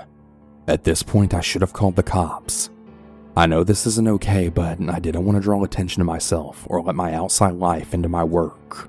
So I had asked my friend to walk with me when it was time to leave, and thankfully it was extremely dark, so I doubt he could see me. But I then remembered that I can't go home. Well, remember T? Yeah, he became my savior and he let me stay with him. Well, I practically begged. But on that night, he had started getting messages. Apparently, I didn't delete the messages either, so it didn't take long for Dan to find all of the old messages between me and T. Dan had said really violent things to him, saying he was going to kill us. He also called T's phone over and over till 4 a.m., leaving voicemails of him screaming incoherently, saying that he knew where he worked and lived, which might have been true since I never deleted the messages, or really anything of that matter. This lasted for a couple of days. I was constantly being walked to my car by my coworkers. I bought a taser and mace, didn't sleep well, and I was constantly afraid to be alone. Then my sister called T. Apparently Dan was arrested the night before, not very far from T's house. He was arrested for aggravated drunk driving, resisting arrest, and carrying a weapon in his car. Thankfully, not long after that, we moved. It's been about 9 years, and I never heard anything since. But I really fear ever running into him because I still believe that he wants me dead, and that that's what he was planning on doing the night he was arrested. But on a happier note, T and I have been together for 9 years now, and we have 3 beautiful children together. So Dan, stay the hell away from me and my family.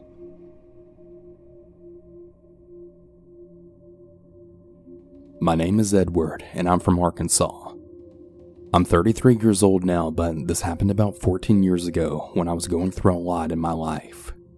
I was a 19-year-old boy at the time dealing with the deaths of my parents as well as my grandparents. At the time, I was in a really sunken place in my life, and I felt like nobody was there for me, so I would search for love and relationships to cope with the pain. Please don't judge me. I was just a really lost soul at the time. One day I decided to try my chances at online dating on the website you may remember as MySpace. As soon as I created my profile, literally within minutes I'd received a message from a lady. I was kind of skeptical at talking to her at first. Let's call her Renee. The first message she sent to me was just her calling me handsome and asking me how my day was. Then a few days later, I got another message basically saying the exact same thing. So this time I replied. I basically just said what's up and that I'm doing good. We continued talking and we built a very good friendship before we dated. Fast forward a few months now, we're now in a relationship and things started to get really crazy. At first, it started with her having a problem with me hanging out with my friends and close family. One day while I was hanging out with a few buddies of mine, she came and told me, "I don't like you hanging out with them. The only friend you need is me." As you can imagine, I totally flipped out by this. Me and my buddies are gamers who like to play video games and just talk about things in life. They weren't the type of friends that would have me cheating, so I really didn't know what the problem was. Me and my family on my father's side were also really close, until she started manipulating them, telling them lies. I really don't understand why they believed her though. My family should just know that I would never say anything like that. The only family members who believed me were my brother and sister. My dad had 7 children by other women, having 3 children including me with my mom. My ex had actually started so much stuff between the family to where there were actually fights with my aunts, which she thought the whole situation was just funny. There was one encounter where one of my cousins had called me from work saying it was an emergency. When I arrive, I see Renee standing there saying that she watched me smiling at another woman at work. When of course I'm a sales associate, so yeah, I had to be polite to any customer I came across. That was literally my job. But how did she see me at work when I usually walk around the store stalking and helping customers? She then starts yelling at me, saying all kinds of things like, "How can you do this to me? I thought you loved me." I really thought she was crazy because, like I said, I was literally just doing my job. She goes to jump in my car, but I lock the doors. She then goes to the driver's side window, beating on my window and telling me to open the door. I thought that her behavior was just really ridiculous, so I left. Right as I leave, I see her following me. Now, I stay in a little town to where if I drive on the highway, I'll end up going to the next town over. So I decide to do that while speeding, thinking she would stop following me.